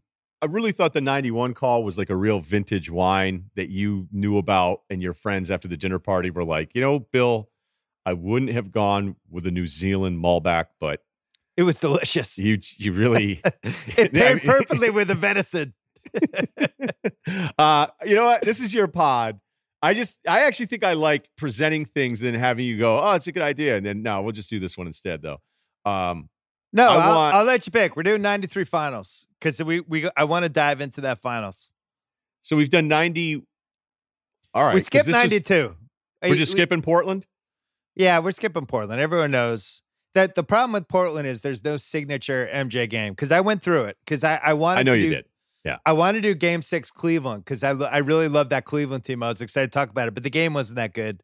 And then the Portland one, everyone knows about the 6 threes in the first half. And there's not that the other most interesting game is that weird Game 6 when the bench kind of wins the title. You know what? Actually, this is, you know what? I've only been here like a year and a half. I'm not going to put my feet up on the table. You lead the way on this because you're not just picking, hey, he had 1 million points in this game. You're picking the lead up storylines, and it's been fun to go back and read some of the beat stuff about these games going into it. Yeah, I wanted to pick the one the Suns won after they lost the first 2 at home, and just an epic, ridiculous game that they won, but they lose the series. So I don't know. I mean, that's me being a bit of a homer. So I'm willing to. You with your love of the Suns, I just never knew. Barkley, it's Barkley. It's just Barkley. I know, I get it. Right. All right. Well, we'll do one of the 93 finals games. Maybe we'll do a Twitter poll. The Rewatchables, Volume 3 coming next week. Russillo, you're doing pods. We have the draft coming Thursday. We can listen to the Ryen Russillo podcast. Anything else? Yeah, we got Trent Dilfer coming on, and we're starting up a new thing. It's going to be a 2-part podcast. Reach out to all my famous pro athlete friends. They're going to tell their best recruiting stories. So we're going to do like 12 guys, break it up into 2 parts, rapid fire, 5 to 10 minutes. Each guy telling me his favorite recruiting story. And don't worry about it, SEC. We're not trying to get anybody into trouble. Awesome. All right. Thanks. All right. Thanks to Russillo. Thanks to State Farm. Thanks to Norton LifeLock, the company that's dedicated to your cyber safety. They want to do their part to help. That's why they're giving away 6 months of Norton Family for free. You can help monitor your kids' online activities, block unsuitable sites, help your kids avoid accidentally giving out sensitive information. That's personal too. Get Norton Family for 6 months free. No payment information is required. Sign up today at norton.com/family. Once again, norton.com/family for 6 months free. Hope you're staying safe. Hope you're not going crazy. Hope you're listening to the doctors and the scientists. Hope you're staying optimistic. Because why not? We're stuck here. We're heading into week 6 of the quarantine. Try to stay optimistic and listen to all the experts. We're going to get through this. See you in a couple days in the BS Pod.